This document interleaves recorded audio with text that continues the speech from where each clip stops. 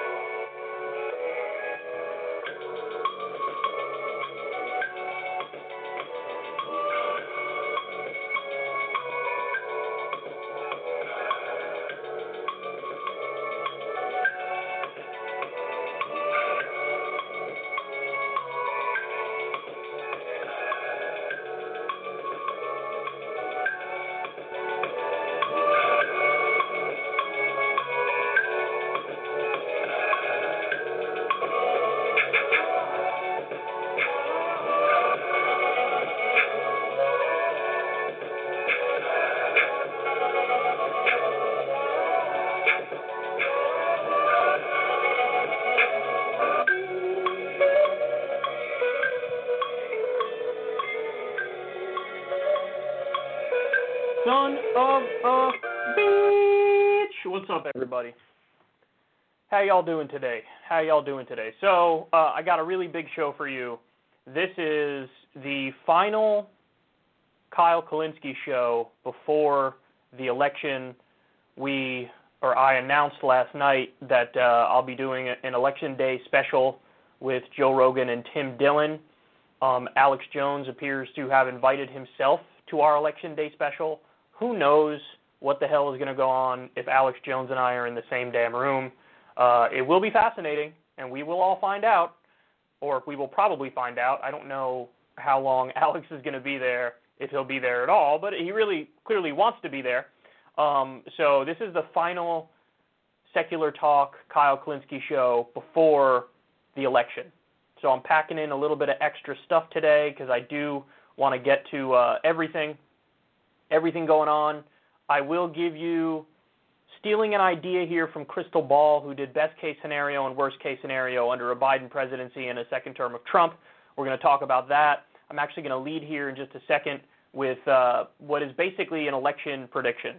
Not really a prediction, but just a breakdown as to the range of scenarios that can unfold. There's a lot to discuss. We're going to dive into all of it. I do have your news of the day as well, as always. I'll show you Biden's closing ad. I'll show you how Ted Cruz and a lot of the Republicans are abandoning Trump. I got Obama in the show as well today, and we're going to see whether or not he still got the election magic that he used to have. So anyway, without further ado, let's get started. So I want to go ahead and show you guys where we're at leading into the election. I want to give you the total picture, the complete breakdown. I want to give you what an absolute best case scenario for Biden would look like and what an absolute best case scenario for Trump would look like, as well as what the likely scenarios would look like, being defined as, what if the polls were just completely reflected on Election Day. So screenshot everything or freeze frame everything right now, and then let's just say this is the outcome of the election. Who's ever up in whichever state, they win that state. I'll give you, the total and complete breakdown. Now, before we dive into it, I'll show you some 538 stuff. I'll show you, again, best case, worst case. I just want to establish for a second that this is actually an exercise worth doing. So a lot of people will say, hey, I just simply don't believe any polls. And, that's a position a lot of people have after feeling completely burned in 2016 and basically investing emotional energy into what the polls were reflecting. Well, listen, I'm here to tell you, to become a full-on poll truther is not the correct response, because it's not really the polls that were so far off in 2016 as much as it was the pollsters who were so far off in 2016. So what I mean by that is Hillary Clinton had about a 3 or 4 point lead nationally going into Election Day. She ended up winning by about 3 million votes. So right within the margin of error for the popular vote. It was a slight swing in Trump's direction, but it was within the margin of error. Now, when you go to the state-by-state polls, there were some that were off, but they really weren't that far off. You have to remember, Donald Trump won because he basically knocked off about 110,000 votes in the Rust Belt, and he was campaigning there in the week leading up to the election nonstop. So it actually, in other words, it really makes perfect sense. He was running a pretty good campaign. Hillary was running a horrendous campaign. The stars aligned, and it all worked out. So I feel like a lot of people, their brains are broken in response to that, and now they say all polls should be thrown out. Well, listen, the first thing to say is you do know they already adjusted for whatever failures they had in 2016. And remember, it wasn't that many failures. It really wasn't. A lot of the polling was within the margin of error. It was the pollsters who were saying, 98% chance of Hillary winning. They were wrong. The actual polls themselves were not that far off. And even in the case of, honestly, I don't like the guy, so it pains me to say this, but Nate Silver was the least wrong of all of them. So he had it on Election Day at about a 70% chance for Hillary winning, 30% chance for Trump winning. Now, you might say, well, he got it wrong. No, do you not understand probability? If you've ever played poker, you'll know exactly what a 30% chance is. It's pretty damn good. It is, I'm sorry. 70%, you'd rather be on the 70% side, but 3 out of 10 times, the 30% chance is going to win. That's a lot. That's not nothing. So anyway, listen, this is my setup to do this exercise with you, and so you'll understand not like a hardcore prediction, but more or less a range of that which is possible. So first, let me show you this here. This is Nate Silver's little snake chart. I don't know what to call this thing, but it shows you what the state of the race is right now, and it's actually very, very easy to understand. So you see the line there that says 270 electoral votes, and you see who's leading in these states. So if you look at Pennsylvania here, Biden's up, about 6 points? 5 points, 6 points, something like that? So if Biden wins Pennsylvania and then Michigan, Wisconsin, Minnesota, New Hampshire, Colorado, all the way down the list here to the very, very safe states, it's over. So even if Trump picks off a bunch of states where he's down, Iowa, Georgia, North Carolina, Florida, Arizona, even if he picks those states off, he loses. So this shows you a little bit of the trouble that Trump has going into this election, because he really does have to outperform the polls in a way that he didn't even do in 2016 in order to win this election. So, which leads me to my next point. So Nate Silver says that if you just take the very, very safe states that are almost layups right now, then Biden's already at 290 electoral votes. Also, the betting markets have Biden already at 290 electoral votes. You need 270 to win. So some more on that, we have the 2020 President Consensus Electoral Map. This map aggregates the ratings of 9 organizations to come up with a consensus forecast of the 2020 presidential election. So 9 organizations, and here's what they say. They say Biden 290 already. 290 already. So they're basically saying it's kind of over already, because he's already over. If you just look at the safe Democratic states, he's already over 270. Now, more. Here's what the map would look like. I like this map because it really shows you it's a conservative prediction here. 2020 electoral map based on the polls. Updated 3 times daily, this map tracks the electoral vote count for the 2020 presidential election based on polling.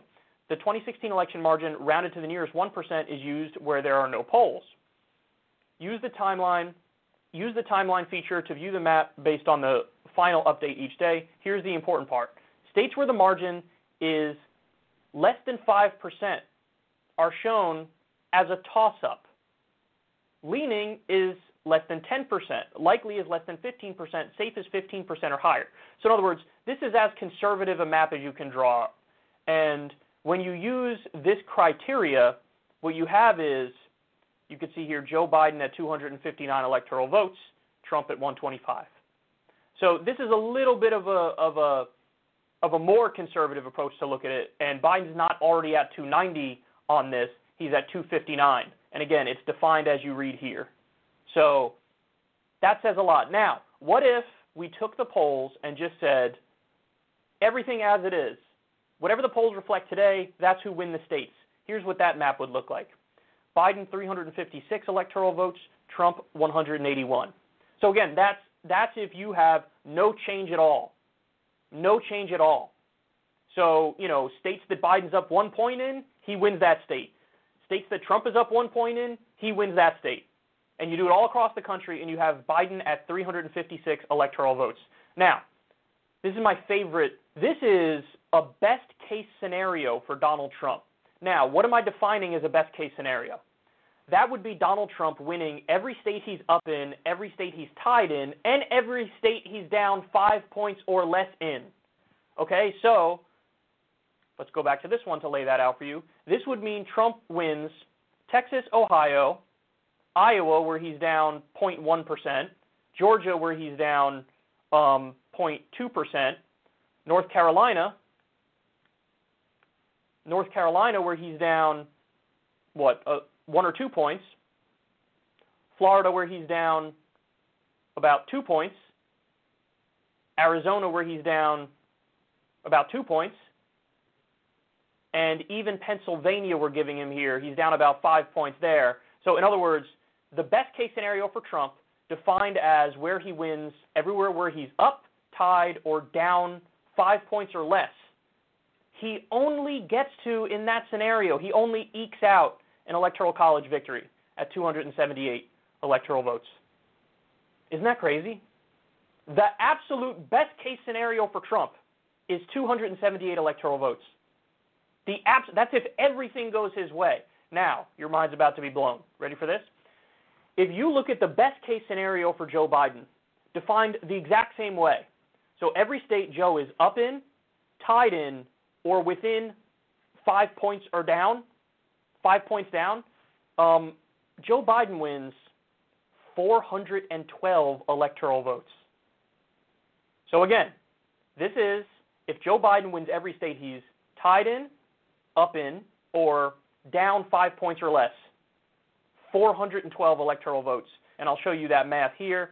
So that means Biden would win Pennsylvania, Arizona, Florida, North Carolina, Georgia, Iowa, Ohio, and Texas, where he's only down 2 points. That's how you get to the 412 number. So I'm not going to give you a hard prediction, okay? But what I am going to do is tell you what a very likely scenario is. A very likely scenario is Joe Biden winning anywhere from 300 electoral votes to about 360 electoral votes. Anywhere in that range, Biden 300 to 360 is very, very, very likely.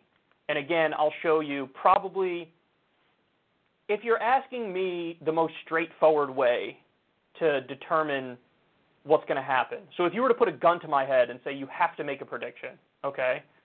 Well, listen, I would do the most straightforward thing, which is just take all the polls as they exist right now, screenshot them, and say, let's say this is what it is. And in that scenario, Biden 356, Trump 181. Now, I'm sympathetic to the idea that, oh, well, maybe some of these polls still undercount Trump support. So, okay, then you knock it down to what, Biden 320-ish, something like that. But honestly, there's an equal case for the opposite thing, which is maybe this time the polls are undercounting the Biden support. And to the extent that there's any new rush to the polls, it's more of an anti-Trump rush to the polls. So the same way that there's an argument for maybe there's a hidden Trump vote, there might be a hidden Biden vote. So you don't know, which is why I say if you had a gun to my head and said you have to pick something, I would say Biden 356, Trump 181. But again, the reason I say that is because I'm just looking at the polls and saying, let's go into Election Day and just say exactly what the polls are is what it's going to be. Because again, they have adjusted for whatever flaws there were in 2016. So, I mean, there it is. That's your breakdown. We'll see what happens. And, you know, I'll be watching it live with you guys. I will be with Joe Rogan. We're doing an Election Day special. Tim Dillon, the comedian, will be there. That'll be fun. He's a hilarious guy. I'm really looking forward to it. And it appears like Alex Jones invited himself to our Election Day special, so he might be there as well. What's so crazy is that, as I told you guys, I have a theory that everything feels fake. It's just like everything is scripted. You can't get more dream world than me, Joe Rogan, Tim Dillon, and Alex Jones doing Election Day coverage. Somehow there's going to be an event on Election Day that could overshadow the election. And I'm part of it. I don't get it. Okay.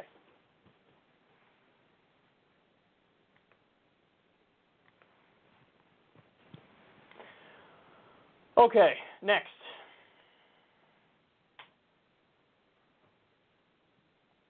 Joe Biden is out with his closing argument ads for the election.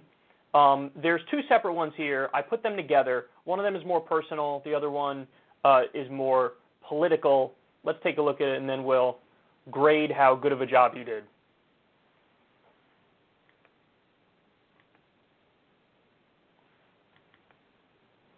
My name is Jill Biden, and I want to tell you about my husband, Joe.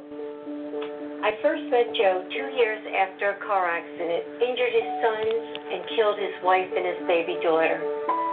His life had been shattered. But as one of Joe's favorite quotes reminds us, faith sees best in the dark. Joe's faith helped him channel his grief into purpose. It gave him the strength to fight hard for other people's families in the Senate and then take a 2-hour train ride home every day to be there for his own. Right now, a lot of families are hurting, and I know in my heart that if we entrust this nation to Joe, he will do for these families what he did for ours. Bring us together. Help us find light in the darkness. Keep hope for the future alive in all of us. I'm Joe Biden, and I approve this message.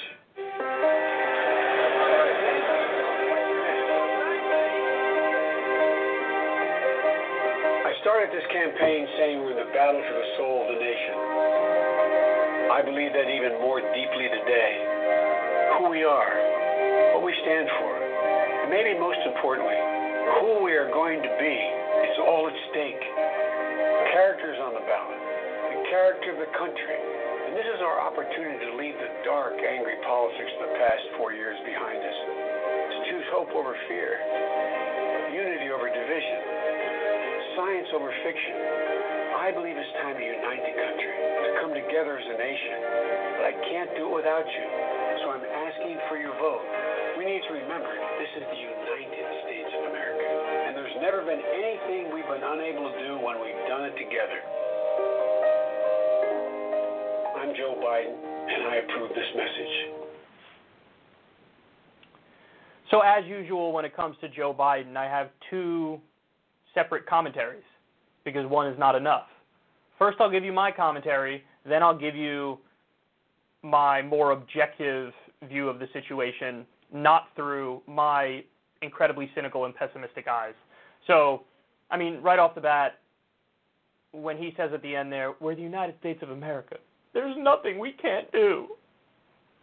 You're the guy who says all the time we can't do Medicare for all. You say it all the time. I mean, it's insulting, and it's disrespectful, and every other developed nation has one version or another of a universal healthcare system. Somehow they could figure it out and do it. We can't do it. Even though all the studies on it say with a single-payer system, with a Medicare for all system, you cover everybody with healthcare, and it costs $5 trillion less over a decade. And you save for at least 45,000 lives every single year. Can't do it. There's nothing we can't do as Americans, except Medicare for all, we can't do that. Except ending the wars, we can't do that either. We have to keep some troops there. Except free college, I'm not so hot on that one.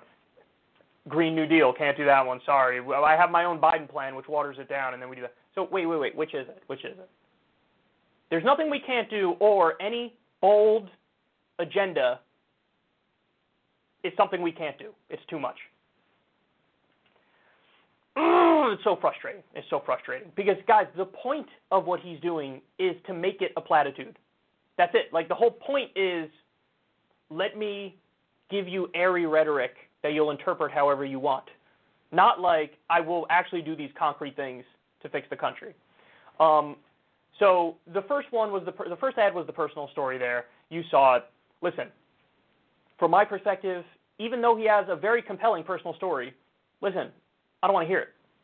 I don't want to hear it. And the reason I don't want to hear it is because there is zero connection between what you went through and how you govern. There's just not. You know, the argument was, oh, faith sees best in the dark. Because Joe went through this terrible time, he fought for other families in the Senate just as hard. And that's just not true. I mean, this is the guy who did the bankruptcy bill, which made it harder for, student loans. You can't file for bankruptcy on student loans. Other forms, if you're in debt in other ways, you can file for bankruptcy, not student loans. Thank this guy for that. You know, he was for the NSA spying. He was for the Iraq war. I mean, the list goes on and on. The crime bill. So don't give me this nonsense about he had personal tragedy, therefore he can understand if other people have tragedies and he's sympathetic. But he's not. His voting record is not sympathetic. He argued on the floor of the Senate to cut Social Security and Medicare and make a deal with Republicans. That's the opposite of sympathy for other people. So listen, again, my commentary is, God, he's so full of shit. But the other commentary I have is, older voters eat this shit up. They eat it up, dog. They eat it up. They love it. They love it. It's only younger voters, just like that MSNBC town hall we saw the other day where they were ripping everybody in sight. Younger voters were like, let me see your policies and I will evaluate based on that. Older voters are like, policy? What's a policy? I've never even heard of that. Do they say flowery words and make me feel good? Is it like I'm watching a rom-com movie when they talk? Then I like them. So listen, fact of the matter is, he chipped away at older voters and suburbanite voters. So he did the thing that Hillary Clinton wanted to do, which is like, what if we expanded the Democratic coalition to not be a Democratic coalition and to make it a more moderate Republican coalition? He did that. He did that successfully. So listen, my commentary is, I don't want to hear about your personal story because it doesn't translate into you being for policies that help other people. It doesn't. It just doesn't. It's a fact. But the reality is older voters see this and they think, oh my God, what a good man. He went through tragedy. And they eat up lines like faith sees best in the dark. That doesn't even mean anything. And then the second ad, even though it's more politics oriented, notice there was no solutions in there. What did he say? This is the battle for the soul of the nation. Character is on the ballot. Choose hope over fear, unity over division. Unite the country. None of that stuff means anything. It doesn't mean anything. You're just using happy words. That's it. Tell me what you're going to do. What are you going to do? And it's just like, listen, again, it's an old school kind of politics that he's still doing because in his mind it's still 1986. So this is what you do in 1986. You know, you go out there and you make people feel good by sounding more like a frickin', motivational speaker than a serious person discussing the direction to take the country. And listen, the polls show very clearly right now that this stuff is working. So my commentary is, I hate it with every fiber of my being, and don't be surprised when he does dick to improve people's lives. But my more objective commentary is, we got to explain the polls somehow. And the reality is he's been doing this since day one. And my best theory to explain it all is this. People really have been so burned by the Trump era. Everybody's so tired. Everybody's so beaten down. There's so much mayhem. There's so much chaos. If you spoke about this in, say, 2018 or even early 2019, people would be like, we deviated from the status quo and from politics as usual and from that which is normal because we hated the idea that what was normal was acceptable. That's why people rolled the dice on Trump. But Trump comes in and he's so bad that now everybody's like, oh, Jesus Christ, I'll take normal. Go back to normal. Now, my guess is once we get back to normal, people will be like, hey, this sucks too. It just sucks in a different way. We shouldn't do this. But as of right now, that is the pervasive sentiment in the country.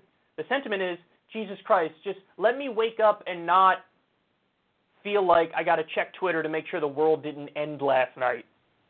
You see what I'm saying? So that's the reality. Going back to normal was not an appealing thought previously. Now it's an appealing thought to a lot of people, and that explains the coalition. Again, older voters and suburbanites. That's who's giving him his giant lead. A lot of people in the suburbs were like, Trump is too unhinged. That's who's giving him his lead. So, listen, they vote in higher numbers. They're more politically involved. Young people, working people, poor people, in theory, should have came out, did that big wave and got Bernie elected, but now we're stuck with the candidate who was picked solely because people assumed he's the safer choice against Trump. I'll tell you right now, if it was Bernie, I think Bernie would be up way more than Joe Biden is up. Joe Biden is up a lot. I think Bernie would be up way more. I do. So people went with what they thought was the safe option against Trump. And it just might be enough. Trump has been so bad, and we have a pandemic and an economy that's terrible. Like, he's so bad that they might just get away with not being Trump. And the terrible aspect of that is, moving forward, they're going to learn all the wrong lessons. All the lessons they're going to learn, okay, neoliberal corporatism is awesome, the status quo is awesome, the establishment is awesome, and this is how you win, stupid lefties. Well, listen, if Mayor Pete and Amy Klobuchar didn't drop out at the last minute and endorse Joe Biden when Obama made a phone call, and Elizabeth Warren didn't stay in to siphon votes from Bernie, Bernie won the first three primaries. He was going to curb stomp his way to winning in the primary. So don't give me this nonsense about like, oh, the only way to win is with centrism. No, you're just lucky that Donald Trump is Donald Trump and you're not Donald Trump. Because when I see these ads, what I see is something that my generation rolls their eyes at. Now, again, a lot of them might suck it up and make that lesser evil vote, but you talk to them and they'll tell you, oh, this is a lesser evil vote. Don't get it twisted like I like Joe Biden or something, or like I think he's going to actually do a good job. I just think he's going to do a less bad job than the asshole in there now. So there you have it. My personal commentary is I hate these ads. It's everything I hate about politics. It's BS, flowery language nonsense. But my more objective commentary is, hey, listen, it worked to this point. And because Trump is so bad, it might be enough to get him over the finish line. And it is what it is.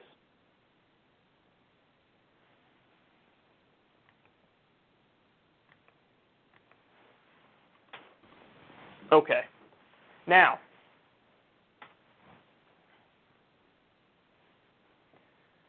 Biden's still up big in the polls. The reason he's up big is not even necessarily because he's doing so well. It's that look at who his opponent is. Too much mayhem, too much chaos. They change their strategy every 2.5 days, the Trump campaign does this time around.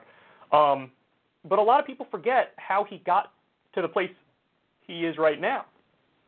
It wasn't a fluke that he became president. In 2016, he actually ran a good campaign. So, you guys all know the different strategies he's taken in 2020. You know, call Joe Biden a radical Marxist Antifa lover or something. And then he does that half the time. The other half the time it's slow Joe, sleepy Joe. He changes it all the time. There is nothing that's sticking to Biden because they can't stick to a narrative. So it's kind of crazy to watch. And also they're incoherent. Like when they attack Joe Biden for doing the crime bill, which is too tough on crime because you're locking up nonviolent offenders. And then in the next breath he says, you're not strong enough on law and order. So he's too hard on crime and too soft on crime, according to Trump. This is why this stuff doesn't stick, because you're saying everything at once. So the campaign this year is terrible. What I want to do is show you why he won last time. Trump released an ad in 2016, his closing argument ad, and I really do think this highlights how his campaign was so much better than it got credit for and why he was able to effectively pick off the election by taking the Rust Belt. So, without further ado, here's his 2016 closing argument ad.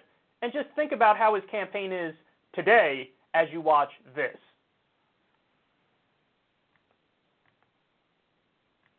Our movement is about replacing a failed and corrupt political establishment with a new government controlled by you, the American people. The establishment has trillions of dollars at stake in this election. Oops. Those who control the levers of power in Washington, and for the global special interest, they partner with these people that don't have your good in mind. The political establishment that is trying to stop us is the same group responsible for our disastrous trade deals, massive illegal immigration, and economic and foreign policies that have bled our country dry. The political establishment has brought about the destruction of our factories and our jobs as they flee to Mexico, China, and other countries all around the world. It's a global power structure that is responsible for the economic decisions that have robbed our working class, stripped our country of its wealth, and put that money into the pockets of a handful of large corporations and political entities. The only thing that can stop this corrupt machine is you. The only force strong enough to save our country is us. The only people brave enough to vote out this corrupt establishment is you, the American people. I'm doing this for the people and for the movement, and we will take back this country for you, and we will make America great again.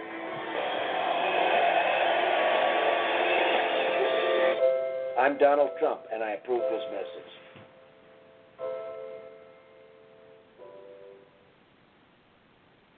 That's why he won. That's why he won. He says, I'm repping the people, not the special interests. He brings up the trade deals, factories shutting down, jobs being shipped overseas. He says the words working class, which I don't think a Republican has ever said ever or ever said since. And then he brings up income and wealth inequality. He does his typical Trump thing. He brings up illegal immigration, of course. But most of that ad, the whole point is there's a failed and corrupt political establishment. I'm not with them. I'm with you. And we're going to beat them. We're going to take them down. This is why he won. This is populism.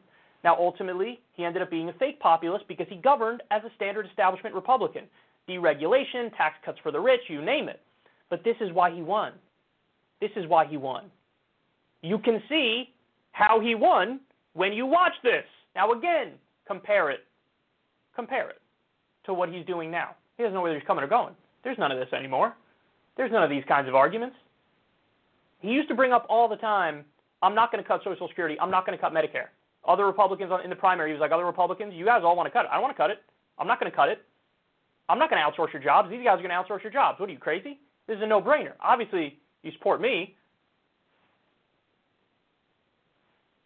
This is why he won. Now, you might say, well, Kyle, you're just biased in saying that, hey, his campaign was good back then, but you're not giving credit for him doing a good job today. Because the people don't agree with you, Kyle. The people think he's still the same guy. Really? Take a look at this poll. This is from CBS News, and this was in Wisconsin, but this says quite a bit. Who are they most concerned about? 35% say he's concerned about the wealthy and elite. 47% say he's concerned about the middle class. 18% say he's concerned about the poor. Trump, who is he concerned about? 60% say he's concerned about the wealthy and elite. Only 35% say the middle class, and 5% say the poor. In other words, they now see through him. They now see him like a typical politician. They don't think he's fighting for working class people because he's not fighting for working class people. Now you've had power. Now you've been in office. And what did you do with it? You deregulated, you destroyed the Consumer Financial Protection Bureau, and you cut taxes for the rich. 83% of the benefits of his tax bill go to the top 1%. That tax bill raises taxes on everybody making $75,000 a year or less over a decade. Any tax cuts for the wealthy and corporations, permanent. Any tax cuts for you, temporary. They saw you govern, and you didn't govern like the guy in that ad. You governed like an elitist. So now people see through you. The fake populist tap dance worked in 2016. Now he's listening to guys like Larry Kudlow, the least populist person on the planet, the most elitist person on the planet. What do you expect? What do you think is going to happen? So Joe Biden is crushing Trump on the issue of who are you representing? 60% Trump is representing the elite. Only 35% say Biden is representing the elite, the wealthy and the elite. And that's why it's very likely that this election will be very, very different.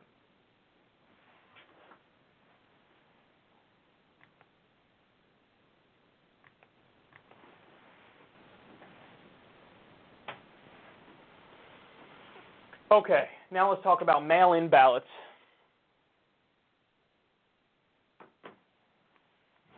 With this election being heavily mail-in, it's going to get really, really messy. Now, it's not necessarily going to get messy for the reasons that you think it's going to get messy. Actually, in some ways, it's the opposite. So the idea in a lot of people's minds is, oh my God, when you do mail-in ballots, now it's susceptible to widespread fraud. Simply put, there's no evidence of that. We have states that already do mail-in and have been doing mail-in for a while. There's just no evidence that it leads to widespread voter fraud. But there's another kind of problem, and this report from Vice News really lays it out well.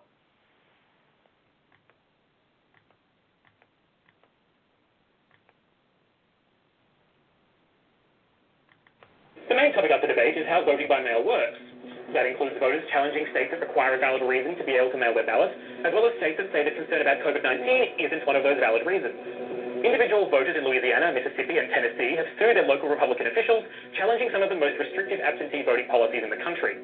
In Louisiana, recent polling shows that nearly 50% of voters said they were likely to vote absentee. Until recently, most of them wouldn't have qualified unless they had a medical condition certified by a physician or actually tested positive for COVID-19. Luckily for Louisianans, this rule was struck down in mid-September.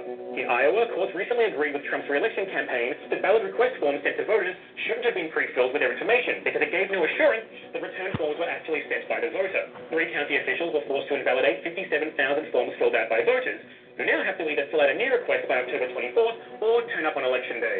A similar decision blocked election officials in Harris County, Texas, from sending absentee ballot applications to all 2.4 million registered voters. After Republican officials sued the county and a judge ruled in favor of proactive applications, the decision was revoked by the state's all-Republican Supreme Court. So how much does voting by mail really matter? In the 2016 election, nearly 24% of votes were cast using absentee voting by mail. More than 300,000 of those votes were rejected for 2 main reasons: some kind of signature defect, or the ballots weren't received in time. And that was when there wasn't a pandemic. This year, more than 64% of voters have said they plan to vote by mail. If a similar proportion of the mail-in votes were once again rejected, the repercussions will scale up, potentially to millions of votes. And that could be the deciding factor in states like Michigan, Minnesota, or Pennsylvania, where victory in 2016 was by a narrow margin. We don't even have to wait until November to see this in action. In the presidential primaries, at least 550,000 absentee ballots were rejected. In courts across the country, one of the big issues is voting deadlines, and there are plenty of deadlines. There's the deadline to register for your absentee ballot, the deadline to send your ballot in, and the deadline for it to be received. At least 32 lawsuits have been brought over deadlines for absentee ballots to arrive and be counted. During Wisconsin's April primary, a federal court allowed all ballots received up to a week after election night to be counted, regardless of the date they were mailed. Republicans appealed, and a Supreme Court majority struck down most of the measure the night before Election Day. It still allowed absentee ballots postmarked by election night and received up to a week after to be counted, but made any ballots postmarked after election night invalid. In July, plaintiffs, including the DNC, asked the court to again extend deadlines for November's election, claiming that the extension of time granted in April allowed more than 79,000 ballots to be counted. And then there's signatures. In Arizona, Democrats challenged the state's practice of rejecting absentee votes without a signature on the envelope. Republicans, including the president's re-election campaign, argue that allowing voters to correct the error by adding their signature in the electoral process. On September 10th, the court ordered that voters should have the chance to correct their missing signature. The order will save thousands of ballots that are usually rejected. From 2008 to 2018, in Maricopa County alone, election officials rejected a total of 18,420 mail ballots because they were missing signatures. If you're an American voter, the rules today for how you're meant to vote by mail could very well have changed by the time you're watching this, which isn't an ideal scenario with an election only weeks away. The closer it gets to November 3rd, the greater the chance that last-minute judgments on voting rules will create confusion among election officials and voters alike. And once it's election night, get ready for a whole wave of near lawsuits challenging why certain votes weren't counted. So here's why this is a disaster. The way that it generally works is the higher the turnout, the more likely it is the Democrat wins. The lower the turnout, the more likely it is that the Republican wins.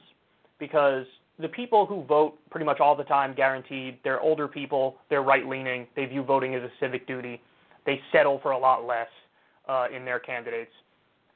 If there's a high turnout, it means young voters came out, and young voters are typically they only vote when they really feel like they have something to vote for. So as a result of that, what happens is, in all these respective states, the Republicans are going to try to find loopholes to dismiss ballots. So they come up with these really strict rules for mailing in your votes. And, they'll say, hey, you signed your name, you didn't have your middle initial, there was a middle initial on you, on your government record, so we're going to throw it out because you didn't put your middle initial, so your vote doesn't count. And you got to dot every I and cross every T and make sure everything is filled out perfectly because they will look for any and all ways to dismiss ballots because they want the turnout to be lower because they know when the turnout is lower, it helps the Republicans. So you'll have Republicans do that, and then in court, Democrats will basically do the opposite, and they'll argue that you shouldn't throw out any ballots even if there are, even if there are clear mistakes in how somebody filled out, their ballot and then mailed it in. And so you're going to have all these court cases. I mean, there's court cases happening right now over this. But you're going to have all these court cases moving forward because one of the things that happens is a lot of the states, you can mail in your vote on Election Day. And so we're not going to know for until a week after really what the final count is. And sometimes it's even longer than that. So this is why it's going to be a mess because, and there's this scenario data analysts have talked about, which is this idea of a red mirage, which means Republicans are overwhelmingly likely to vote on Election Day. In fact, the votes cast on Election Day are guaranteed to go overwhelmingly for Trump. But by the same token, the mail-in ballots beforehand are overwhelmingly pro-Biden. So it could look like on election night, if you're counting the votes that were cast on election night, that Trump did way better than he actually did in reality. And then when you get the real results, when all the ballots are counted in the next week, it's like it looked like Trump was doing well and could win, and then Biden actually wins comfortably. So that's the worst case scenario is the red mirage scenario. And then beyond that, we have Brett Kavanaugh just released something that should scare the pants off of anybody. Perhaps not the best thing to say in context of Brett Kavanaugh given his history. Keep your pants on. I don't want him to scare the pants off of you. I don't want that. But he said he was basically hinting at the fact that the Supreme Court could invalidate a hell of a lot of mail-in ballots because, it's better for the country to know on election night the results of the election. And so, they'll come up with this nonsense rationale to dismiss votes and ballots that are perfectly legal that'll take a little bit longer to count. And he's already hinting that, yes, I will decide to shut down the vote count if need be. So, in other words, guys, you already have court battles over mail-in ballots, where Republicans are trying to reject a bunch of them, Democrats are trying to save them. You're going to have more of that on Election Day, and then you could have it at the state level, and then you also could have it at the federal level. If the race is close enough, something could get to the Supreme Court, and we could see a Bush v. Gore-like situation where they basically handed the election to George W. Bush, which is a terrifying thought. So honestly, you really need to hope for a landslide in order to escape this total chaos and mayhem, because the chaos and mayhem is already happening, and it can get worse. But listen, it all stems from the fact that there's contesting on things that shouldn't be contested. And again, we saw this in 2000, Bush versus Gore. There were debates about what ballots do you count and what ones do you not count. There was this whole thing about hanging chads. I know that sounds dirty, but it's not. The way you vote, there were these things called chads. It's like you punch through it, and it you know, the thing falls off, and then that shows who you voted for. There were ballots that had dimpled chads, for example, which means clearly they tried to push through but didn't. And then there were hanging chads, which they pushed through a little further, but the chad didn't fall off completely. So there were debates. How do we count the ballots? If there's a hanging chad, does that count as a vote for that person?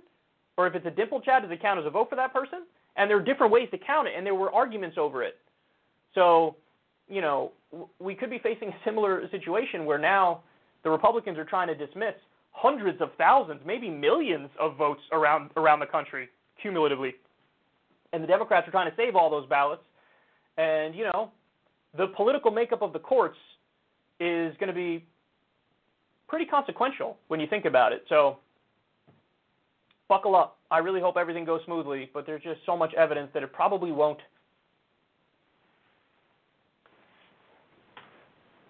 Okay.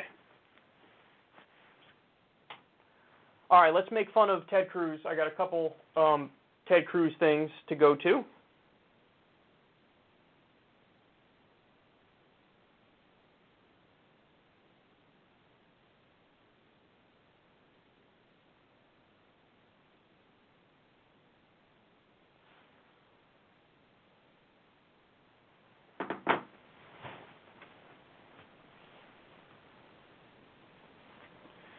Ted Cruz is beginning to throw Trump under the bus. We've seen this a lot recently with a lot of Republicans. They see the polls. They think it's inevitable that he loses. And I'm serious about that. Like Mitch McConnell's 100% convinced Trump is donezo. So here's Ted Cruz doing an interview with, I think his name is Jonathan Swan of Axios. This is interesting.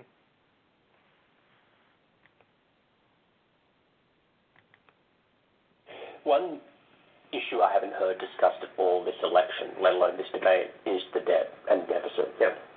Nick Mulvaney had a great quote. He said, you know, when there's a Democrat in the White House, my party, boy, do we care about the deficit's the worst thing in the world when Barack Obama's president. But Donald Trump came in and, you know, we're not so worried about that anymore. He's right, isn't he? So, look, I'm very worried about the debt. And I'm worried about it under Trump. Now, to be fair, Trump didn't campaign on cutting the debt. He did. He said he's going to eliminate the national debt in 8 years. And he also said something, I'm the king of debt in 2016. Right. Trump has said from day one, look, he gets to decide his priorities, and they're not necessarily all my priorities. But here's the thing. The fact that I don't doubt your sincerity on this. You have been consistent. This is not directed at you. But stepping back, you belong to a party that has greenlit a historic expansion of deficits and debt. And it's just a plain fact. Do I wish that it was a higher priority for the president to rein in spending and the debt? Yes. He didn't run principally on reining in spending and deficit and debt. That's not what he promised to do. We had real differences between it. And you know what the voters will remind you he did promise to eliminate the national debt. But let me give another element of it, and this is where, in terms of how you eliminate the deficit and move towards reducing the debt, you're going to say growth. The most important factor. Trump's policies have been profoundly pro-growth. Yeah. The tax cuts. Also profoundly pro-deficit. Do you think your colleagues, the Republican Party, will rediscover its concern about debt and deficit? Sure. I mean, isn't that the most cynical, phony thing? There's an element of it. Makes you want to puke? You're touching into something that, as you know, I have raged against. And I have raged against my own party not genuinely fighting to rein in spending and deficits and debt. I mean, it's crazy watching him squirm, trying to weasel his way out of this obvious point.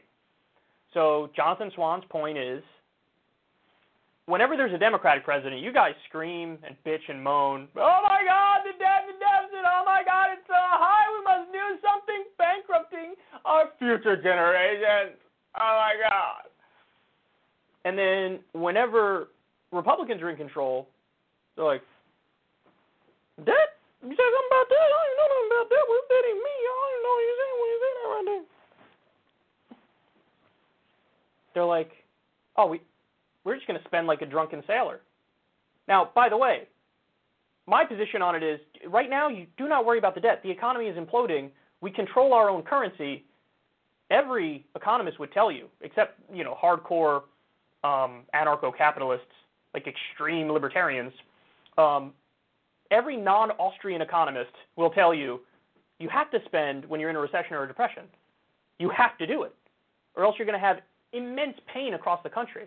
And we control our own currency. Of course, we can do it. So that's my position on it. But what are they spending on? Listen, the stuff they're wasting money on, a giant, colossal increase in military spending, which we don't need. That's what they're spending on. And also, stuff like the CARES Act, where most of that bill, it's a $5 trillion giveaway to corporate America as a result of the pandemic. This is Naomi Klein's shock doctrine 101.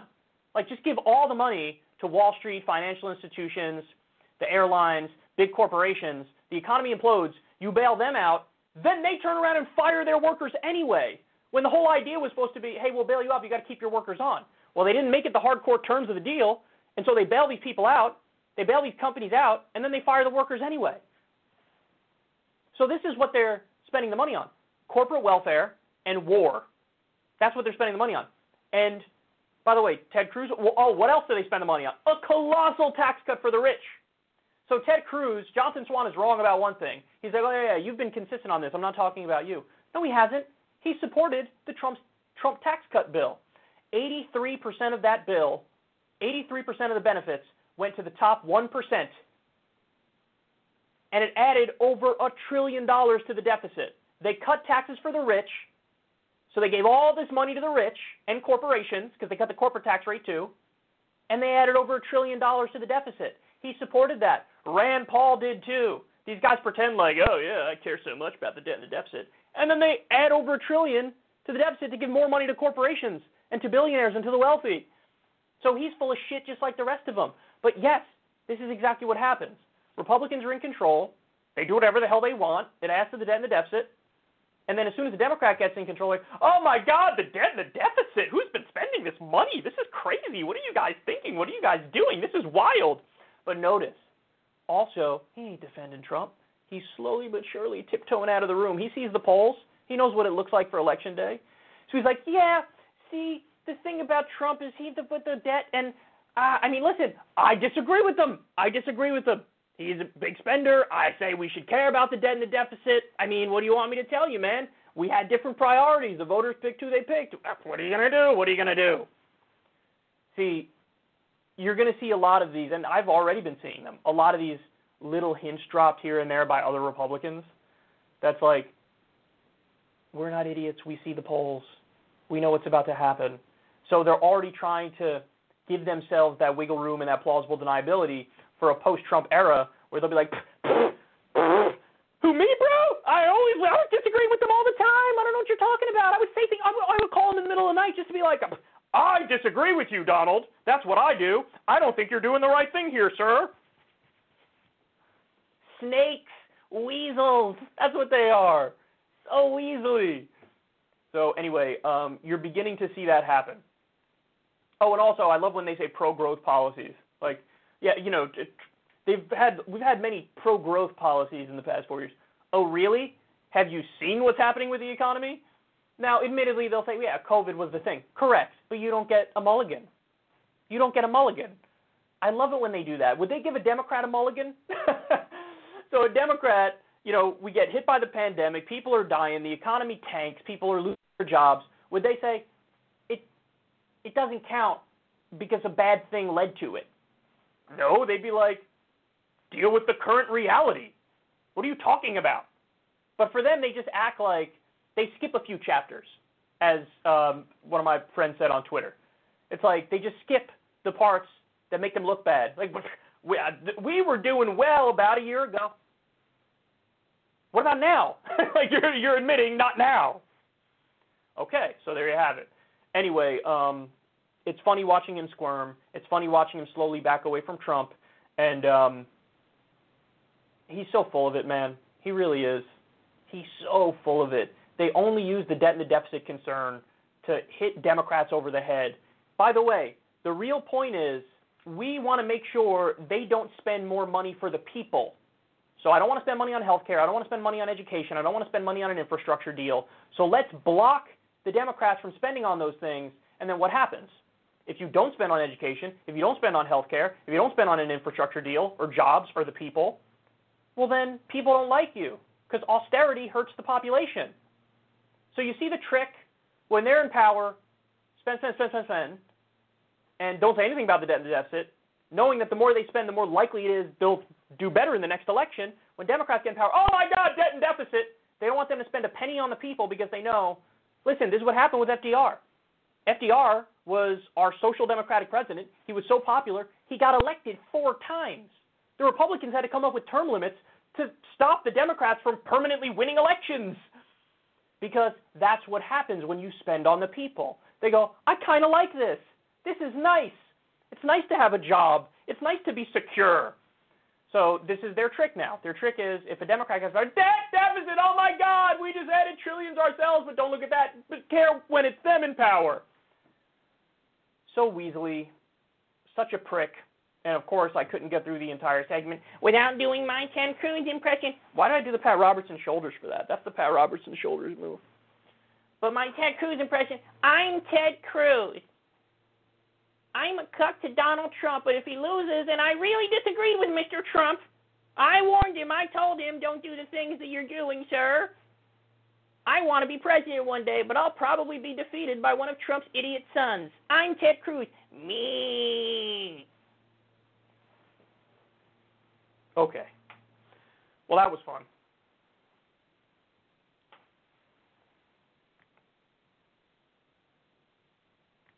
All right, let me take a quick break. When we come back, I got more for you. Ted Cruz spoke to Axios some more, and he's going to tell you the biggest lie. He's going to give you the biggest crock of shit that Republicans say about the Supreme Court, and then we shall talk about Alexandria Ocasio-Cortez. Stay right there, y'all.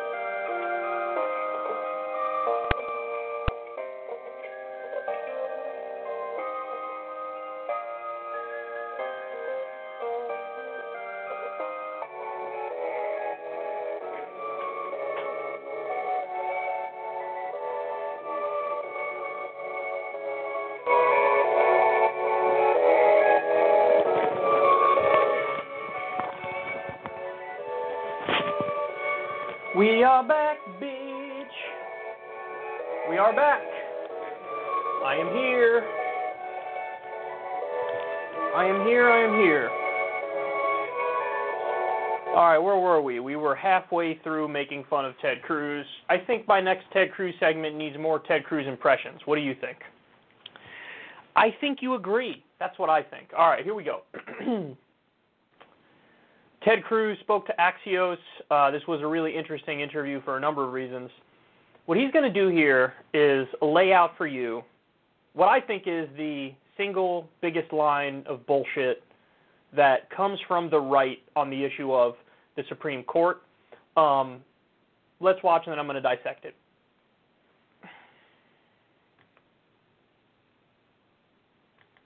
One thing you said, you wish they talked more about the Supreme Court. You said the last time, in 2016, when this happened with Merrick Garland, that not only did you want to hold it at an 8-person court through the election, but even beyond. If Hillary got elected, you were willing for it to be a 4-4-8 court. Now you say it's essential that Amy Coney Barrett is confirmed before the election because we need a 9-person court. It could be a constitutional crisis if we don't have it. We need it to adjudicate the election. I mean, isn't that a little cynical? I think the chances of a contested election and litigation this cycle are enormously high. And we need a method of resolving certainty.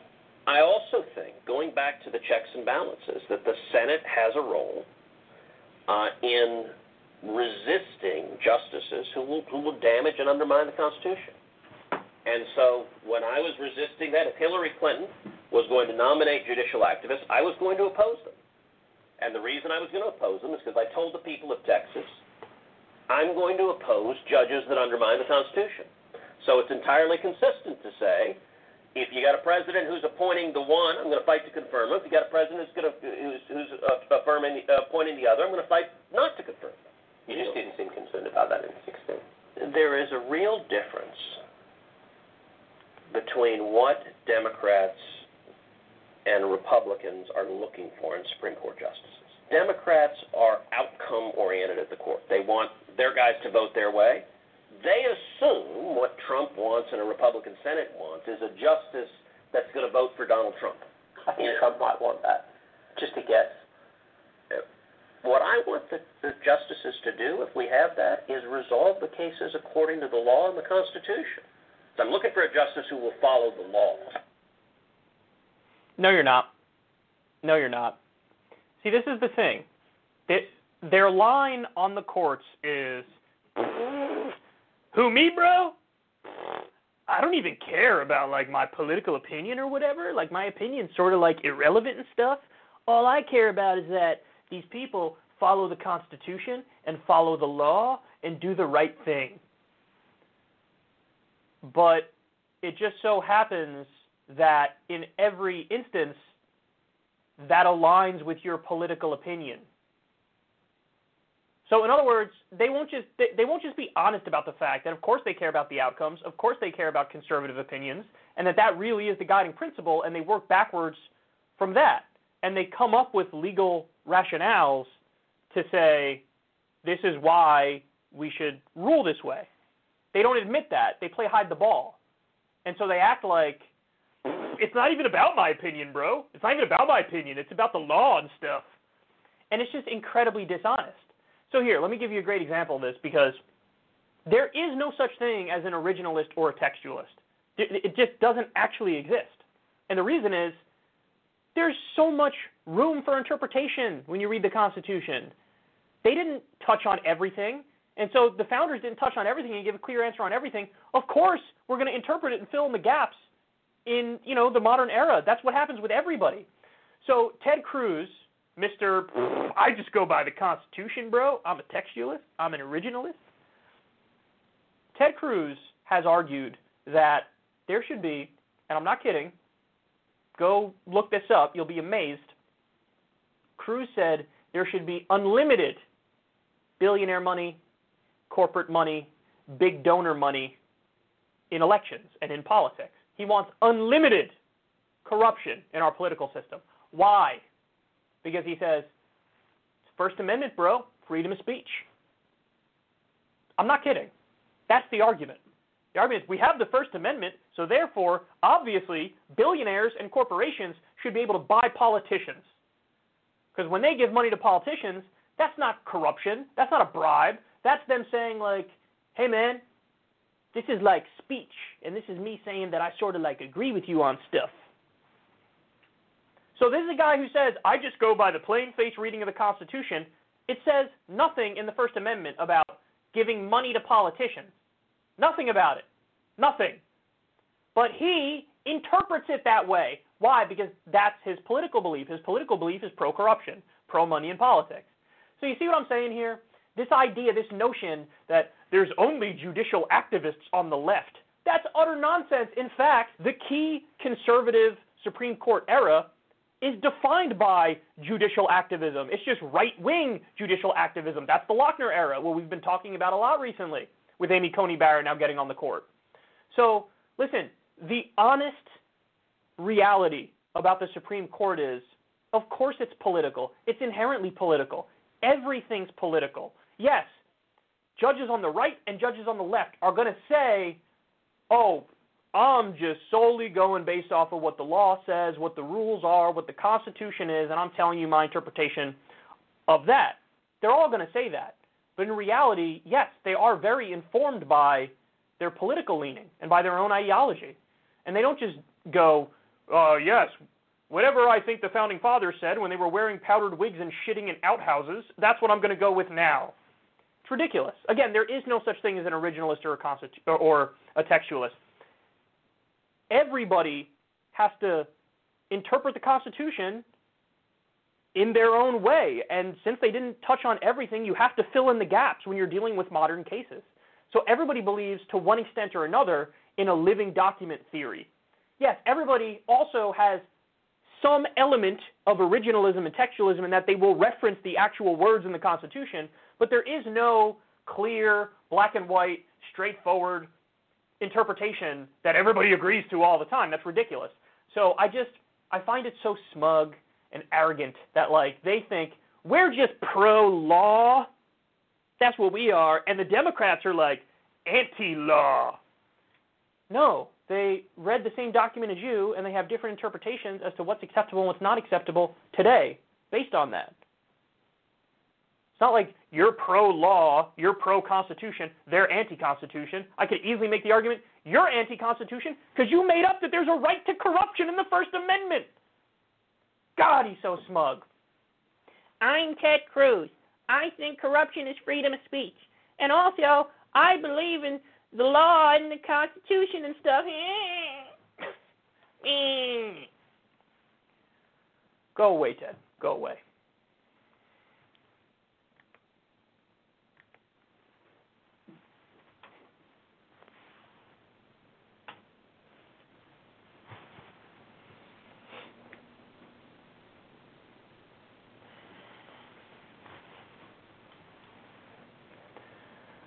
So, with Amy Coney Barrett getting on the court, or as I call her, Waffle Coney, we're not in a good place. I will not sugarcoat it for you. Others may sugarcoat it for you. I will not do that. Alexandria Ocasio-Cortez tweeted the following when she got on the court. She says, expand the court. Republicans do this because they don't believe Dems have the stones to play hardball like they do. And for a long time, they've been correct. But do not let them bully the public into thinking their bulldozing is normal, but our response isn't. There is a legal process for expansion. The Hill says Democratic Representative Ilhan Omar, a fellow squad member, retweeted Ocasio-Cortez's message Monday evening. Remember that Republicans have lost 6 of the last 7 popular votes, but have appointed 6 of the last 9 justices, she wrote. By expanding the court, we will fix this broken system and have the court better represent the values of the American people. Joe Biden already signals he's not going to do this. He said, I'm against term limits. That's one of the things he said. That's one of the things that would theoretically help us in this situation. He says, I'm against term limits. And then what did he say? I'm going to form a committee to look into expanding the court. You know what that means? That means I'm not going to expand the court because it's a bipartisan committee also. So you're going to have I guess some Democrats say, yeah, it might be a good idea, and then Republicans are going to say, we don't think it's a good idea, and he's going to look at the results and say, oh, okay. So we've done our committee. Thank you very much. So he's not going to do it. They're not going to do it. They're not going to do it. And then also I love this idea that, like, right after they take another gigantic loss, it's like they go on Twitter and act like they're going to be tough. Oh, expand the court. You could have blocked Amy Coney Barrett. There's a lot of misinformation out there now where people are saying, oh, there was nothing they could do. Nonsense. They could have procedurally jammed Congress and the Senate. There were there were memos going around Washington, D.C., laying out in detail, hey, here's what you do. If you do a war powers resolution, for example, if you impeach Bill Barr, for example, if you get into a fight over the debt ceiling and Pelosi leverages a government shutdown, there were a million things they could have done. They could have jammed up the process and made it so that, you're telling me Merrick Garland was blocked by Republicans for a year, and the Democrats couldn't block Amy Coney Barrett for like a month? They didn't want to, which leads to the most important point, which I already laid out for you guys. This was their strategy. Their strategy was, everybody shh, let's get Amy Coney Barrett on the court and get her on fast, and then we fundraise off of it and drive people to the polls for Biden off of it. That's why the second it happened, they were all out there on Twitter, vote, vote, vote, vote. Now here's the problem, guys. I already explained this in my other video on this, but it's a 6-3 conservative court. You know what that means? Let's give them everything they say, the Democrats. Oh, the Democrats just want a supermajority. They have the Senate, they have the House, they have the presidency. They pass a $15 minimum wage. They pass, an expansion of Medicaid. Those things will then get challenged in court. It will get to the Supreme Court. It's a 6-3 conservative court, and they will slap down any positive change and say, sorry, it's unconstitutional. What are you going to do? So this vote, vote, vote, vote, vote, vote, vote. Vote, you just made it so that when we do vote, the results are not going to matter as much. How do you not get that? But they do get it, and they don't care. Because all they want is the power. That's what they want. They want to be in control. Now, Ocasio-Cortez, I don't know if she doesn't know this or if she does know this and this is cynical, but I'm kind of floored by this. After Democrats lay down, Pelosi did nothing, Schumer did nothing. It was all symbolic. They could have done stuff. They didn't do stuff.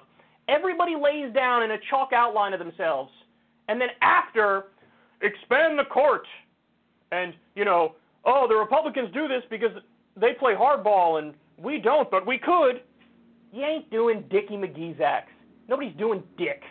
Okay? Let's be honest about this. And it drives me crazy because it's always like, it's the thing we're going to do. It's never like, let's just do it right now. It's never like, we're going to play hardball, we're going to do it now, we're going to make sure that we get the better outcome. They never do that. It's always like, but I will at some point, maybe in the future, I'll get around to doing something that's a half measure or whatever. So listen, man, it's infuriating. By the way, she's right when she says, 6 of the last 7 popular votes were won by Democrats, but Republicans have appointed 6 of the last 9 justices. But the fact of the matter is, Biden's already saying he's not going to expand the court. Pelosi and Schumer did nothing.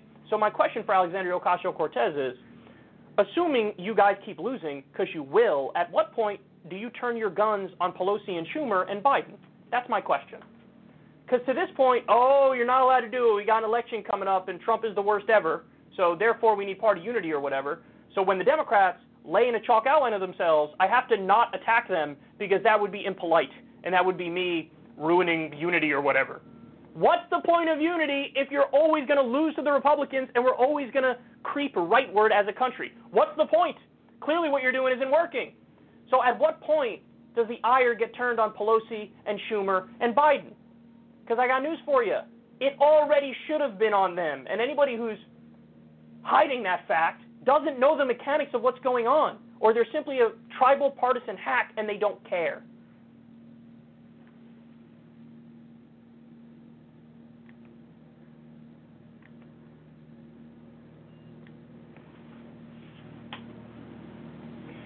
All right, next.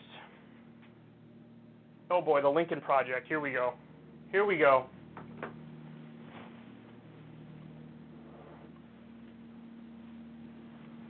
The Lincoln Project is, looking to become a media operation.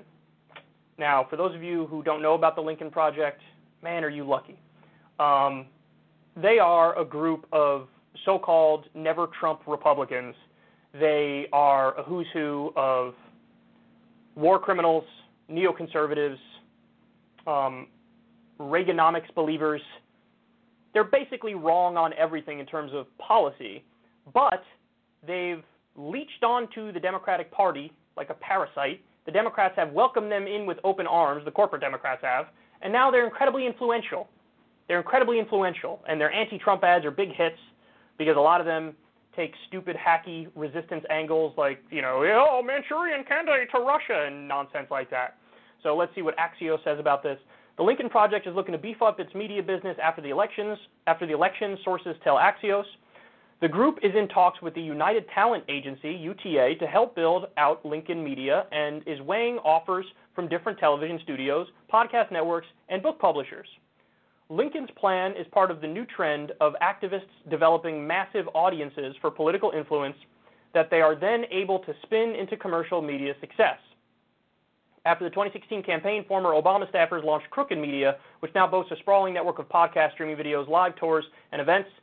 The Lincoln Group, which is run by prominent never-Trumper Republicans like Ron Steslow, Rick Wilson, George Conway, Jennifer Horn, Reed Galen, Mike Madrid, and Steve Schmidt, has transformed from an election-focused advertising pack into a media company with millions of followers. So, there's no way that this ends well. And these guys are raising a tremendous amount of money, by the way. It is unbelievable how much money they're raising. And what's happening is they could take that money that they're raising from wine moms in the suburbs who hate Trump, and they can fund down-ballot Republicans. They could take this money and fund Republican causes. They only don't like Trump, but they love the policies of Trumpism. Endless war, tax cuts for the rich, so on and so forth. So because people hate Trump so much, they're funding the same people who will continue to perpetuate his policies. And so either they will literally just help Republicans in the post-Trump era, or they will work nonstop to make the Democrats even more like Republicans. They will continue to latch onto the Democratic Party and try to change them, not even really change them, make them more of what they are, more pro-war, more in favor of tax cuts, more in favor of deregulation. And so the monster's inside the house. You let them in because you saw some good anti-Trump ads. And to be fair, I think some of their ads were decent. A lot of them are garbage, but some of them were decent. But because people are so obsessed with just hating Trump that it doesn't even matter the specifics of the arguments being made or who's making them, well, now here we are. They become incredibly prominent. They're incredibly profitable. They have a lot of money. And so now they're doing the next thing, which is, either going to help Republicans who are not named Donald Trump or make the Democratic Party a lot more like the Republican Party. Because that's what it is. I mean, the Democrats already it's the moderate Republican Party. They want to make sure, their whole goal will be not the left. They hate Trump. They don't want Trump, but definitely not the left. Stop the Democratic Party from going left. Stop them from endorsing stuff like Medicare for all, free college, a living wage, ending the wars, a Green New Deal. And these are the people that have influence and sway in Washington, D.C., among power centers. So here we are. Hell world continues. It's really sad to know that if Donald Trump wins, it's obviously going to be a mess if he wins because he'll just keep doing everything he's doing. Govern like an establishment Republican and then add in the no filter and the mean tweets and him being a savage and a barbarian. And that's what his era would be in a second term. For Biden, he gets in power and it looks like, again, a moderate Republican will be in power and will continue with business as usual. And ghouls like this will be very influential. All right, we're going to get to Lindsey Graham in a second here. Let me open up my seltzer first, bitch. I got some seltzer in this bitch. I got some seltzer in this bitch. I got some seltzer in this bitch. Oh, yes, I do. Oh, yes, I do.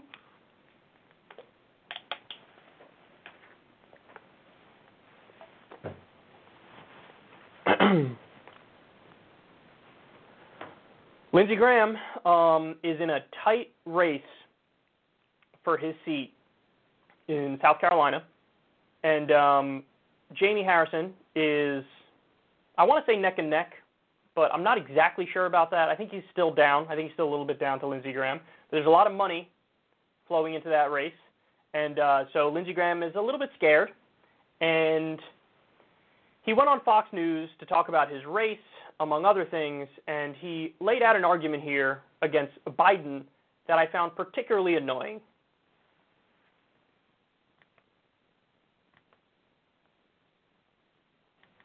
Now, I want to talk just for a moment about what happened with Joe Biden in the debate, toward the end of the debate when he talked about oil and the impact you think that his transitioning out of oil is going to be in the election. Well, it's going to destroy our economy. If we go out of the oil and gas business, millions of Americans will lose their job. Everybody who produces oil in the Mideast will be stronger. We will lose our energy independence. If we go down the road charted by Biden and Harris, China and India will be the biggest winners. We're going to cripple our economy in the name of saving the environment. We're not going to ask China and India to change their behavior at all. But to destroy the oil and gas business will be a boom for the Mideast. It will make us energy dependent. Our foreign policy will change. It's the dumbest idea in the world. That is on the ballot. The radical nature of the Biden-Harris regime could not be more radical than destroying the oil and gas industry, making us dependent on people in the Mideast who hate our guts. I'm perpetually amazed at how stupid our national discourse is. I really am. See, when it comes to oil and gas, when it comes to using fossil fuels, I mean, the obvious reality is, what are we going to do? We cannot. It is impossible to use them forever. Impossible. We see the damage it's causing. It's a guarantee that it's a matter of time until we get off of it. And we need to get the ball rolling because the clock is ticking and climate change is crucially important. But even if you want to put aside climate change, which we shouldn't, but if you want to put it aside to have this conversation with Republicans and people on the right, guys, it is a gigantic economic opportunity to go down this path. Everybody's trying to burn Biden like, oh my God, he said eventually at some point we need to get off oil. How do you think that that's a gotcha? And honestly, the date, I think he kept changing the date, making it later and later. Now it's like 2050. Really? You're going to pick an argument on that? Like, no, we need to stay on oil past 2050 and presumably forever, because they trot out the same nonsense about, this is going to destroy our economy whenever we try to make the transition. And it's like, no, this isn't going to be a disaster for the economy. It's not going to cripple the economy. It's not even going to hurt energy independence, because the whole idea is we transition off of oil, get a better source of energy or better sources of energy, and we become the leader in the world when it comes to this sort of renewable and green technology. How do they not get that? That there are millions and millions of jobs that can be created if we actually do this project and invest in this project. And there's also inevitable patents that U.S. companies can get where the rest of the world can be coming to us for the next source of energy. Take a lot of money from ExxonMobil and the oil lobby, and so they make these really stupid and smug arguments that really imply that we should be on oil from now until the end of time. So yes, I am perpetually amazed at how dim our national conversation is. This dialogue is ridiculous. You have Republicans still trying to play gotcha when Democrats are like, yeah, at some point maybe we should get off of fossil fuels and go into the future. And they're like, oh, how could you, good sir? How could you? These are the kinds of people who, when we had Morse code as our primary form of communication, people would look at, the evolution of ways to communicate. Look at the telephone, for example, and be like, are you crazy? Telephone. we're going to be on Morse code forever. This guy wants to defund the Morse code industry. Idiot. Or like horse and buggy versus the car. These guys would be like, you want to stop with the horse and buggy? We've been doing this for so long, and there's nothing wrong with it, and it works, and this is how it functions. My opponent wants to defund the horse and buggy industry. How could he? Ridiculous. I mean, these are the kinds of people, and funny enough, they like to pretend like they're the ones who are in favor of innovation. You know, part of their, plethora of talking points to bolster capitalism is that, capitalism brings about massive innovation and, that's a good thing. Well, now, apparently, when it comes to getting off of oil, no innovation, no innovation. And again, the obsession with jobs, gone. They always talk about jobs. Okay, but if we do a Green New Deal, for example, emphasis on the New Deal part, you're going to create millions of jobs for the future with the new sources of energy. They don't, like, this. The definition of reactionary, that's what this is. They don't want to change anything. But, look around, man. Are things really going that well right now? You should want to change quite a bit. That's the reasonable approach.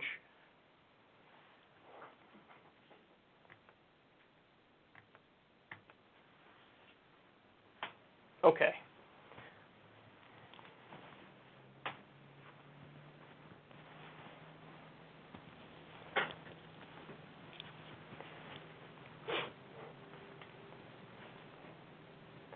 Barack Obama is doing some rallies for Joe Biden. Funny enough, somebody pointed this out. I think it was a great point. I think Bernie Sanders did 39 rallies for Hillary Clinton, and then he still got shit as if it's his fault that she lost. Insane. Obama's done what, like 5 fewer rallies for Biden, and I guarantee you if Biden wins, he's going to get a lot of credit. So funny how it works. The narrative always overrides the facts. So it's sad. But anyway, I'm going to show you some of what people are viewing as Obama's best lines. And then I want to come back and talk about whether or not Obama still has the magic that got him elected in 2008 and 2012.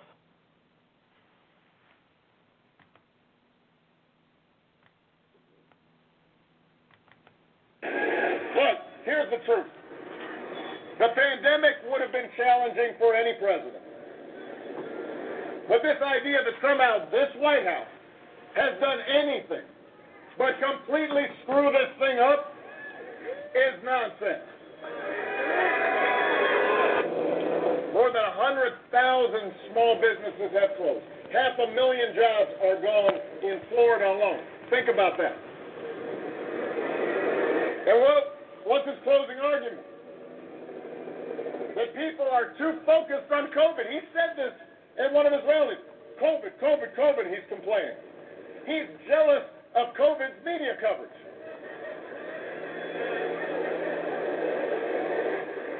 If he had been focused on COVID from the beginning, cases wouldn't be reaching new record highs across the country this week.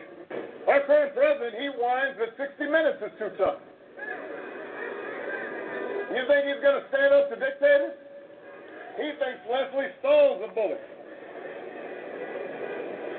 You shouldn't brag about the fact that some of our greatest adversaries think they'd be better off with you in office.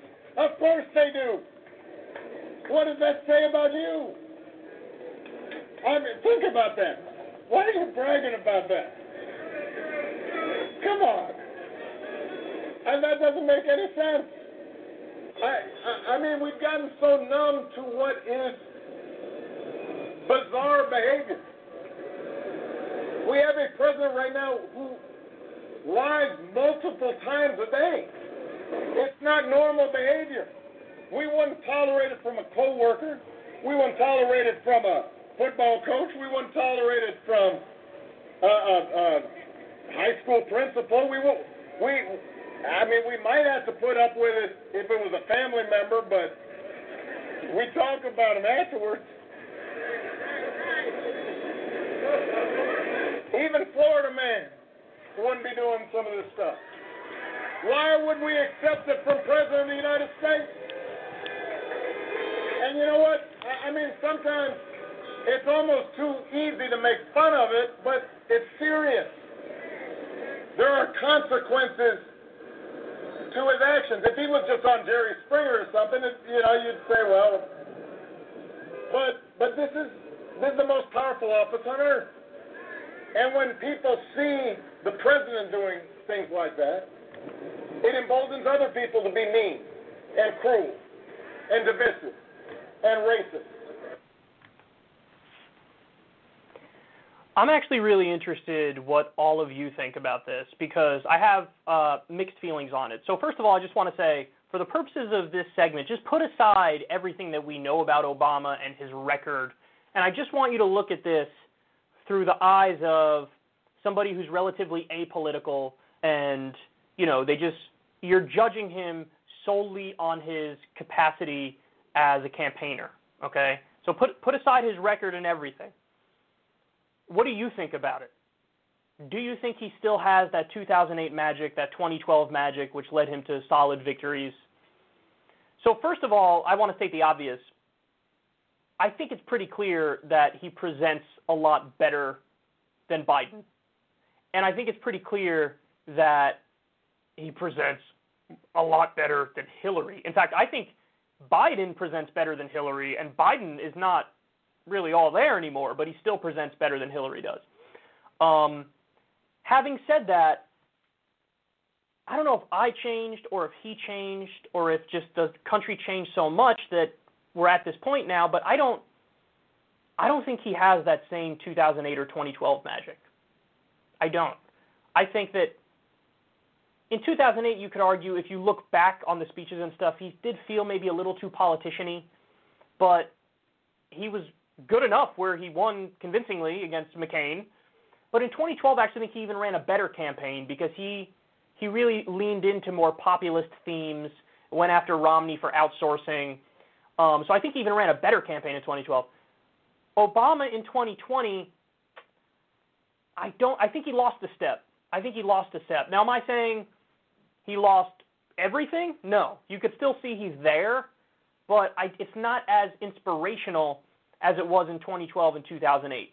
So let's go through some of the stuff he says there, and then I'll get into how he could have improved, how this could have been better. So he starts hitting him on COVID first. He says, Trump's closing argument is to whine that the media is focusing too much on COVID. Like, that's insane. We have a pandemic, and over 200,000 Americans are dead. Of course the media is going to focus on that, and it is. They should. It's a rare instance where I am not attacking the media. I attack them all the time for almost everything.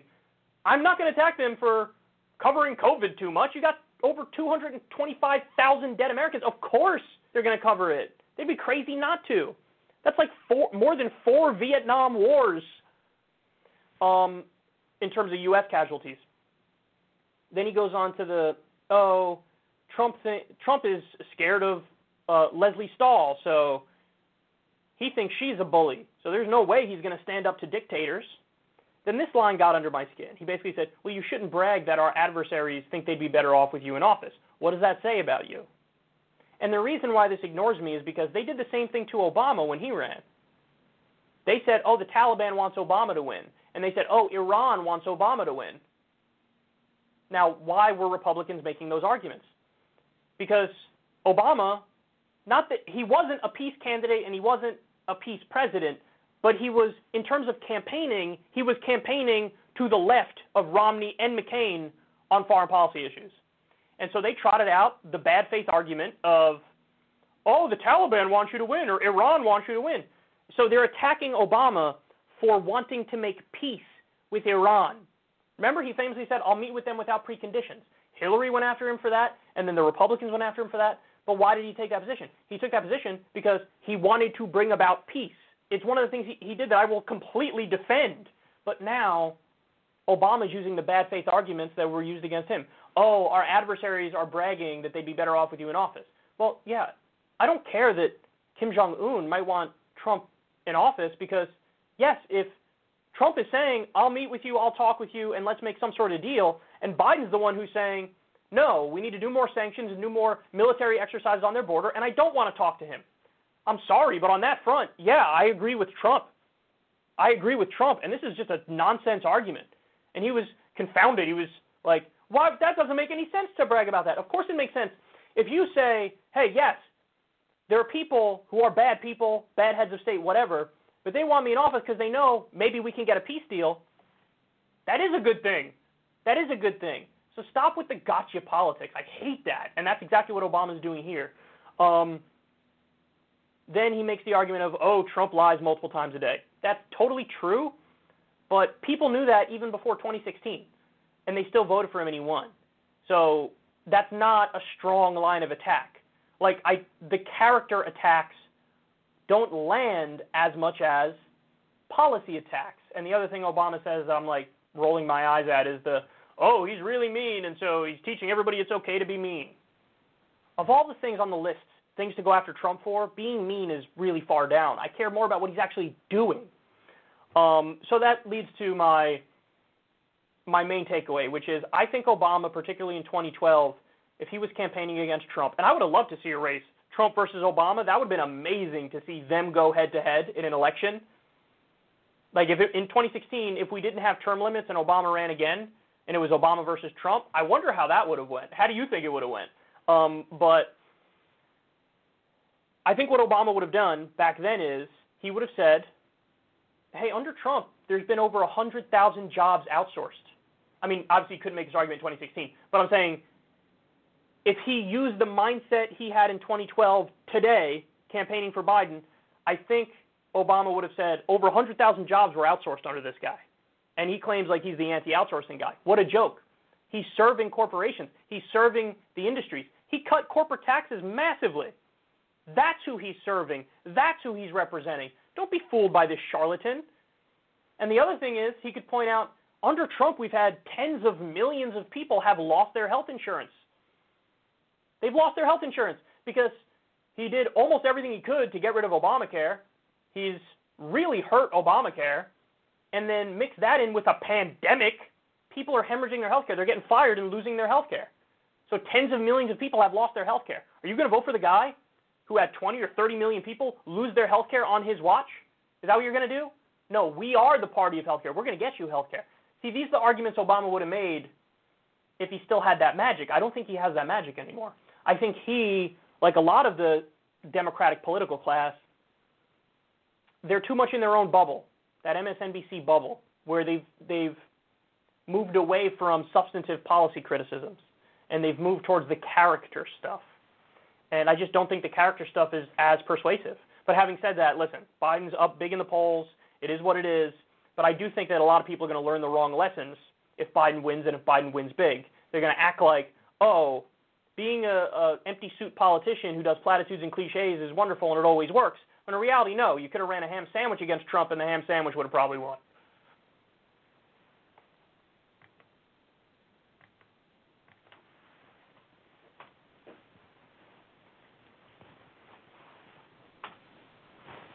All right, next. I really like this segment. The segment that I'm about to do for you is one that you are going to get a kick out of.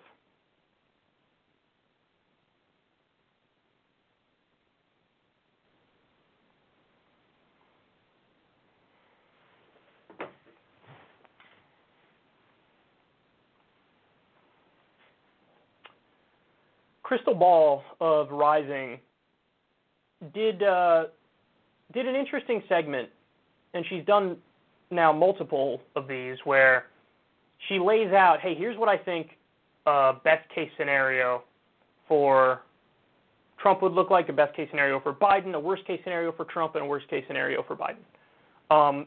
So she's laying out what she thinks would happen in those scenarios. And I kind of wanted to steal that idea and tell you guys what I think that would look like.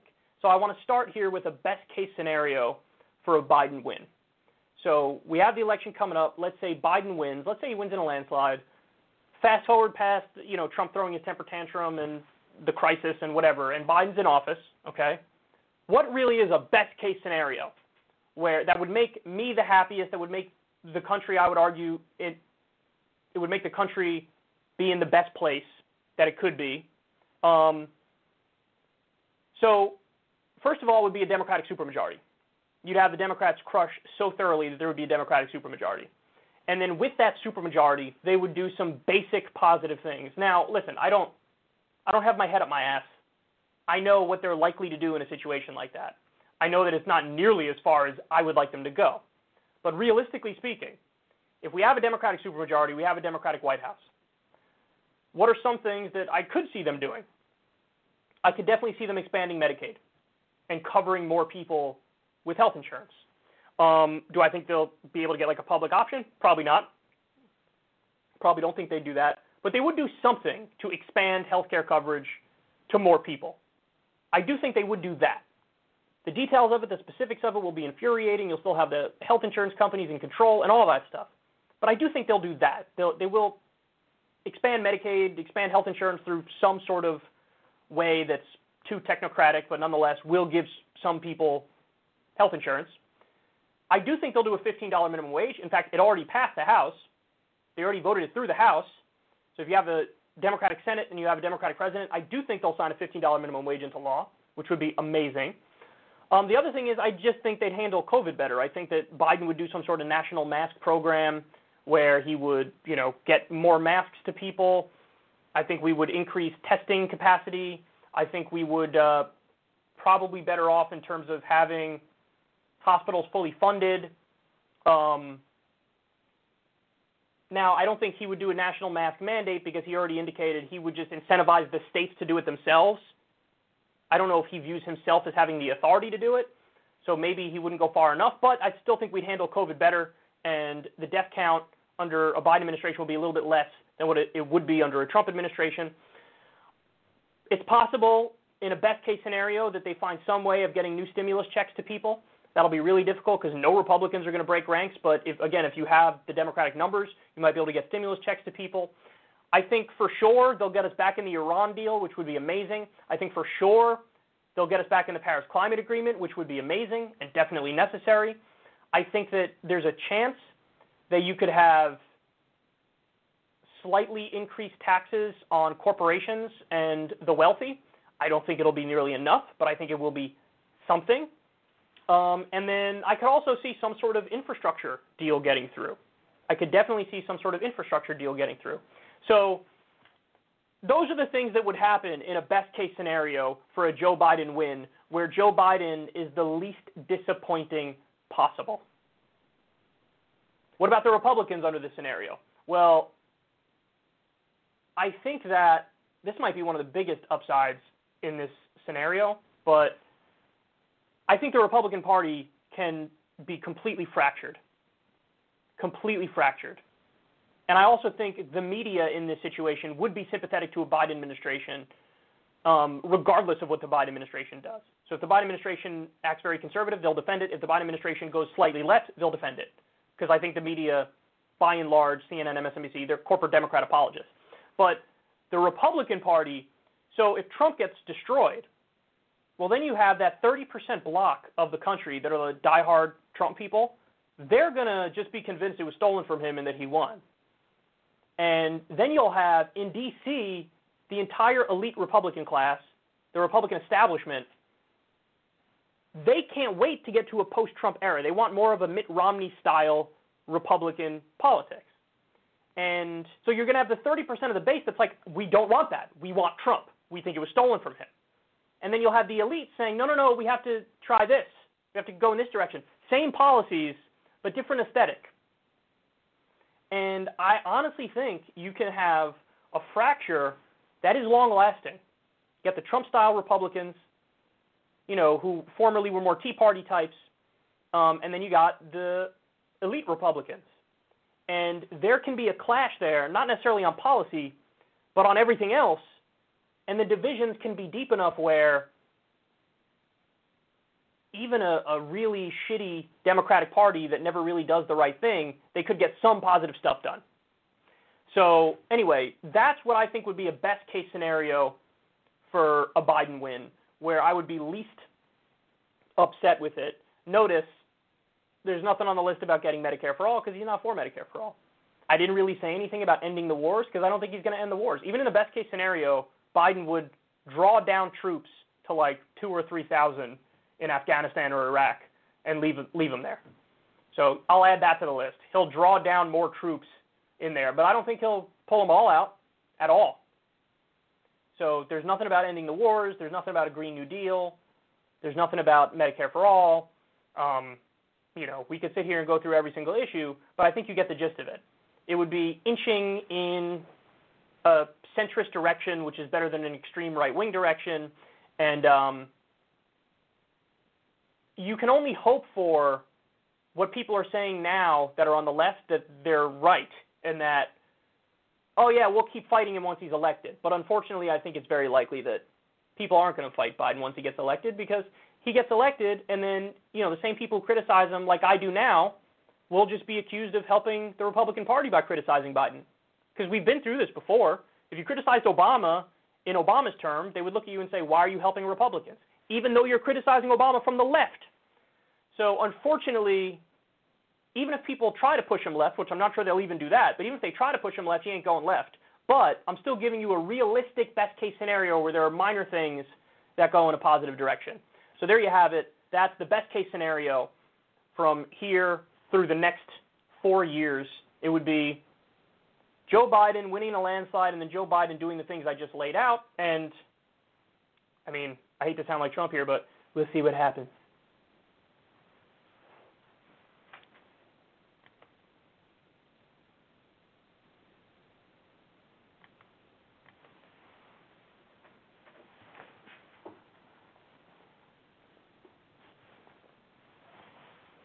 All right, now,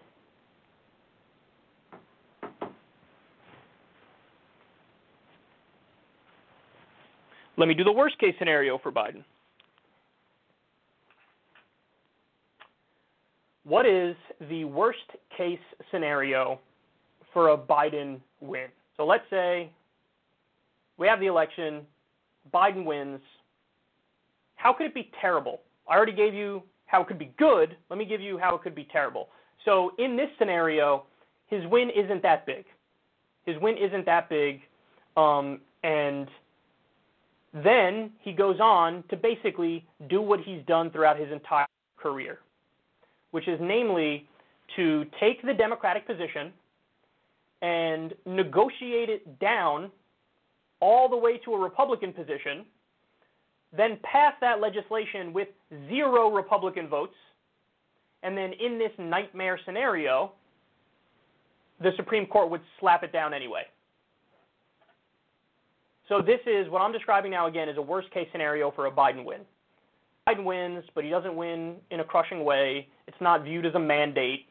You still have to deal with the Republicans, handle what is effectively a fractured Democratic Party too. So he would propose his half measures up front, and then the Republicans would be totally obstinate and say, we're not interested in anything. And then he would go, okay, and he'd negotiate down his already half-measure position down to a Republican position. The Democrats will pass the Republican legislation, and then the Supreme Court will slap it down anyway. That's what, honestly, what I think would happen. There's a worst-case scenario for a Biden administration. Now, let me give you some more specifics of the worst that could happen with Biden. More war. First and foremost, we're not getting out of Iraq. We're not getting out of Afghanistan. We're not ending the drone war. We'll continue the drone war. I think that possible that he escalates with Venezuela. I think that's possible, which would be terrible. I think that he would strike some sort of grand bargain deal on cutting Social Security and Medicare and then frame it as if it's a victory and as if we're reforming and saving those programs. I could see that happening. Now, I don't think the Republicans will work with him on almost anything, but if they do, it will 1,000,000% be on their terms, not on the left's terms. I think that they could also strike some sort of health care deal that gives away even more money to the insurance companies. I think even though Biden sucks, the media would protect him and the left flank of the party would be shamed into compliance. So if the left flank tries to criticize Biden, they'll basically be told, you're helping Republicans, shut up and fall in line, and I think they will do it. I think they will do it. And they'll go along to get along and accept whatever crumbs they get. And then also, and this might even be the worst part, Kamala would become the heir apparent from name recognition alone from being VP, and all failures are blamed on Republicans and Democrats, and then they only move further right. So in this scenario, a worst-case scenario for Biden, the Democratic Party could become even more conservative, and the Republican Party will become even more conservative.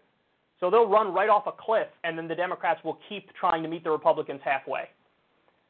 That I could see happening. So again, this is the worst-case scenario for a Joe Biden presidency, where effectively he would get nothing done at all, and if he was lucky enough to get anything done, it would be just flat-out terrible stuff like cutting Social Security and Medicare and more war.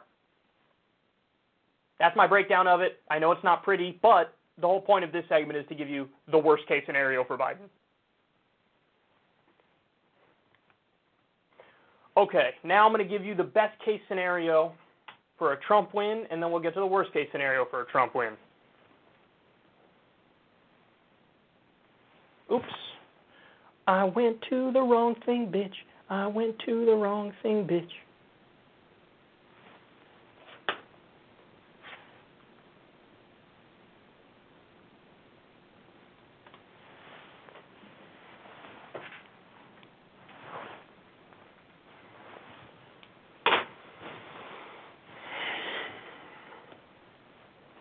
All right, so I want to give you guys what would be the best-case scenario in a Trump victory. So let's say Trump wins this election, and then what's the best possible way it could go where we do the least amount of damage? So I think right up front, it would be Trump saying, fuck it, and goes rogue and doesn't trust any of the advisors around him who have been telling him terrible things, people like Larry Kudlow and Mike Pompeo.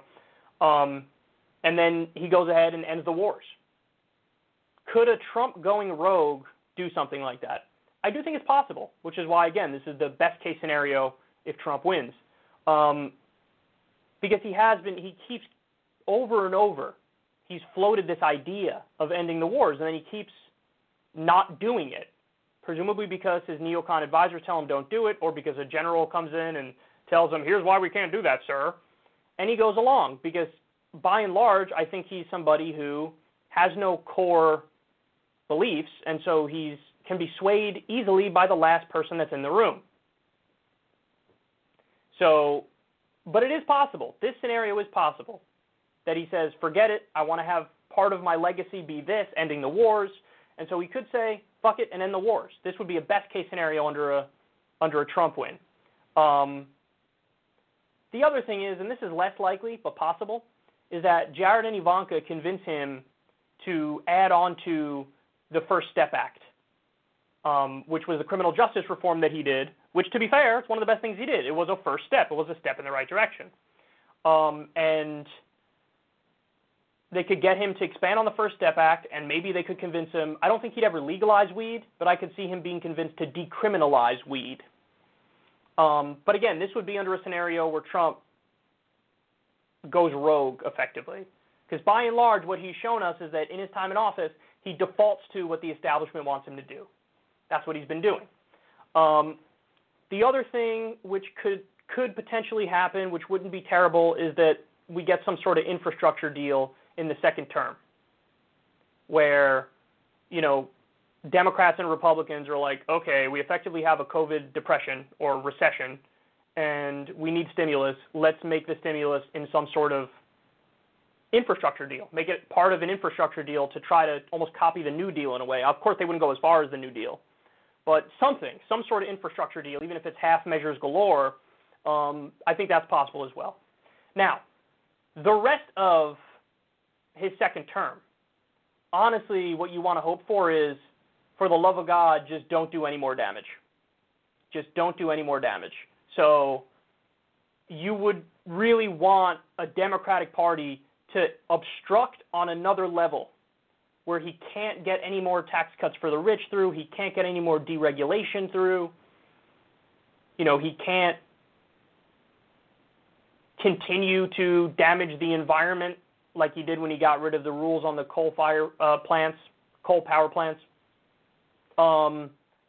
So the best case scenario would be he does these handful of things that are good because he goes rogue, but then he gets blocked with every other thing he wants to do.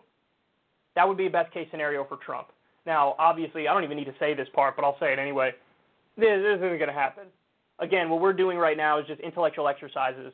What would a best case under Biden look like and a worst case under Biden look like? What would a best case under Trump look like and a worst case under Trump look like? And this is the best I could come up with for a best case scenario for Trump.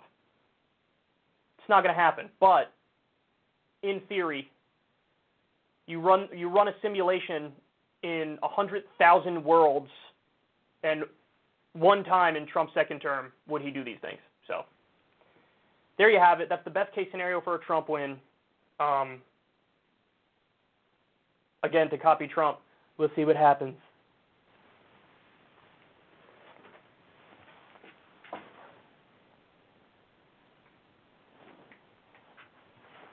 All right, I'm going to take final quick break, and then when I come back, I still have two for you. I got one more scenario, the worst case scenario for a Trump win, and then I also have Trump at one of his rallies. Was a little too honest again. So stay right there, everybody. We will be right back with two more amazing stories that you do not want to miss.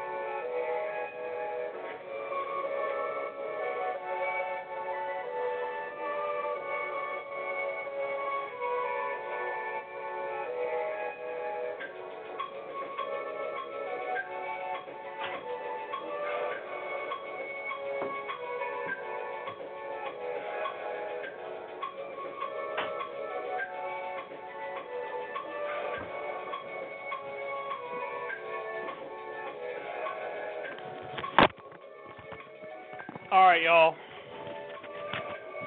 Let's bring this bad boy home.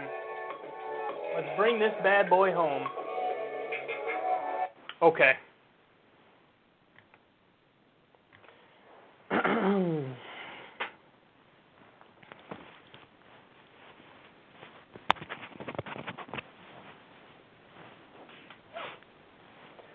Laying out for you guys possible scenarios moving forward.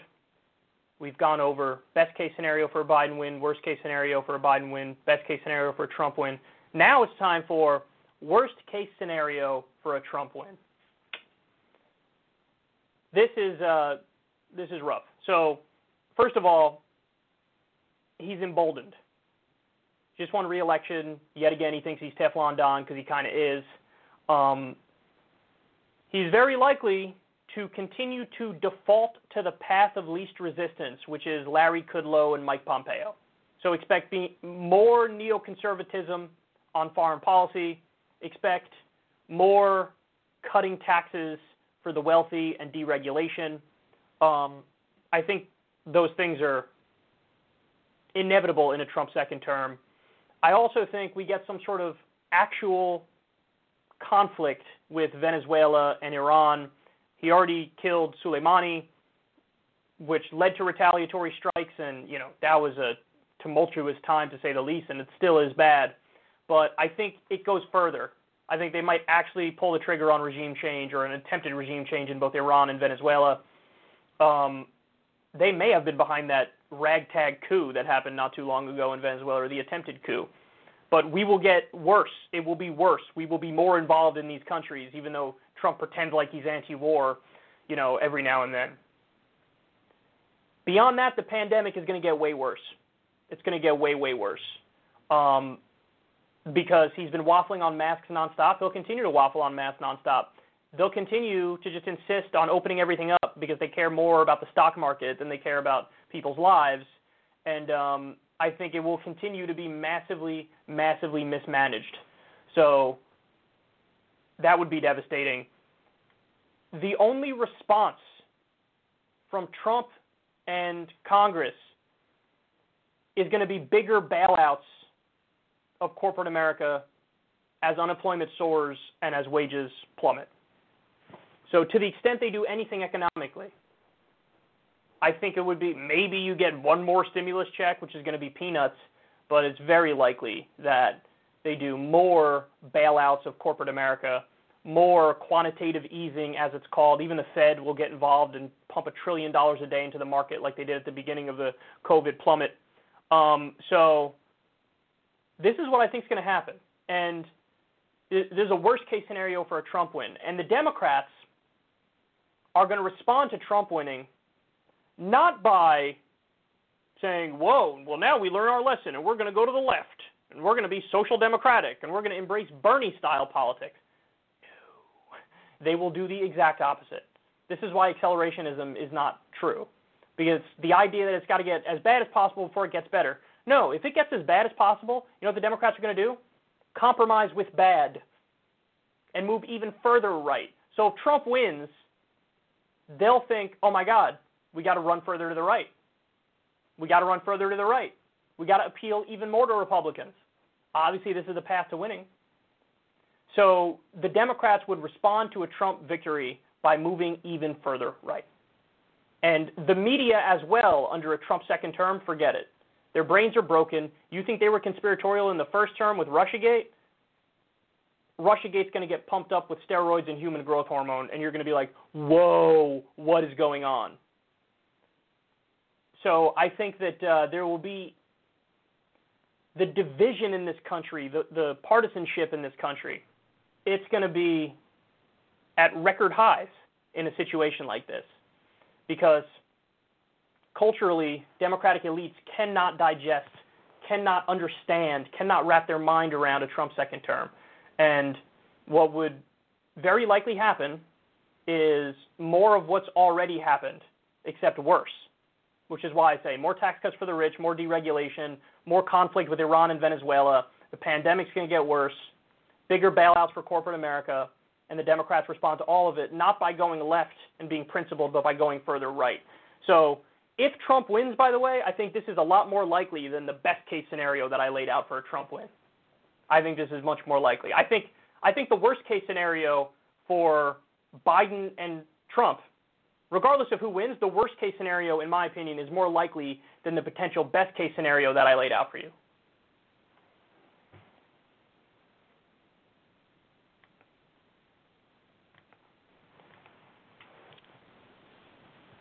All right, guys. Let me give you the final story of the day.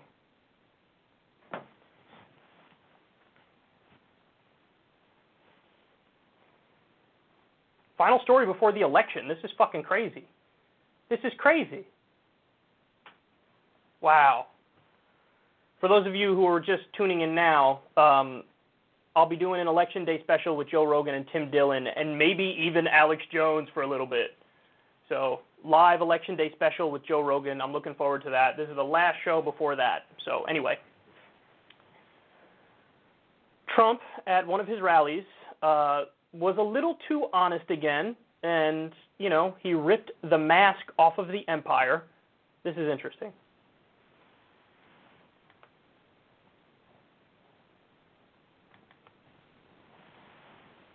And you know, a lot of times, because I've become friendly with many of the presidents and prime ministers, kings and queens, dictators, I must tell you, dictators, but I've become friendly with a lot of them, and they say with two things. It's incredible what you've done with the economy. They always say that. They always say it no matter what. They say, we have done the most incredible job. And they always start off by congratulating me. The next question is they want to buy our military equipment because we make the best equipment anywhere in the world. And sadly, with many of these nations who are not that friendly, we have to say no. Does that make sense? Does that make sense? Sadly, we have to say no to a lot of these dictatorships who want weapons. Sadly. God, he's amazing. He is amazing. Now, honestly, listen, the reality is, I don't know which countries he's referring to that are evil dictatorships who we want to sell weapons to, but we don't sell weapons to. Because I got news for you. We're always selling weapons to virtually all of them. That's what we do. That's what we do. So in the case of Saudi Arabia, Trump used to go after Saudi Arabia and say they're responsible for 9/11 and they're a bastion of radical Islam. He used to go after Saudi Arabia. And now they've given him money through his hotel in D.C., and he turned around and did a multi-billion-dollar weapons deal for them, arming the people who he knows are funding radical Islam, funding jihadists on the ground in Syria, for example, waging a genocide in Yemen. That's what they're doing. They're killing women and babies, starving the country. He's arming them. So I love that he's like, it's sad that I can't sell weapons to these dictators. Which countries have dictators that you're not selling weapons to? We sell weapons to dictators all the time. But isn't it amazing how, like, it's not even a thought for him for a second of like, well, hold on. You give weapons to dictators, they're probably going to use the weapons to brutally crack down on their own population or do something like Saudi Arabia is doing, which is massacre people in Yemen. It doesn't, like, he doesn't care. It either doesn't occur to him or it does, but he doesn't care that these weapons are going to kill innocent people because in his mind he's like, I did an amazing deal. I did a tremendous deal. We'd make amazing money. It would be great for Boeing. A lot of people are saying Boeing's, Honeywell, all these companies, Raytheon, these people are doing so tremendously well under Trump, and they love Trump. They love Trump, and we're doing amazing deals with them, and we'll be looking at it very strongly. Like, there's no moral core there. There's no moral core. There's no ethical code. There's no beliefs. It's just like, where the wind's going. Oh, this is what we do in Washington? Oh, okay, let's do this. But the upside is he doesn't have the ability to BS like the others do, where he doesn't know how to put the veneer of respectability over selling weapons to dictators. So he goes out there and says stuff like this. Again, the reality is we sell weapons to a lot of dictators. But apparently I guess there are some where rules stop us from doing it. And he's like, isn't that a shame? Isn't it a shame? Shouldn't we arm all the dictators? I think we should arm all the dictators. Wouldn't that be incredible? I think that'd be incredible. I'm so tired, dog. I'm so tired. All right, guys. We are done, baby. I love all you. I will see you on Election Day when I'm with Joe Rogan. Tune in.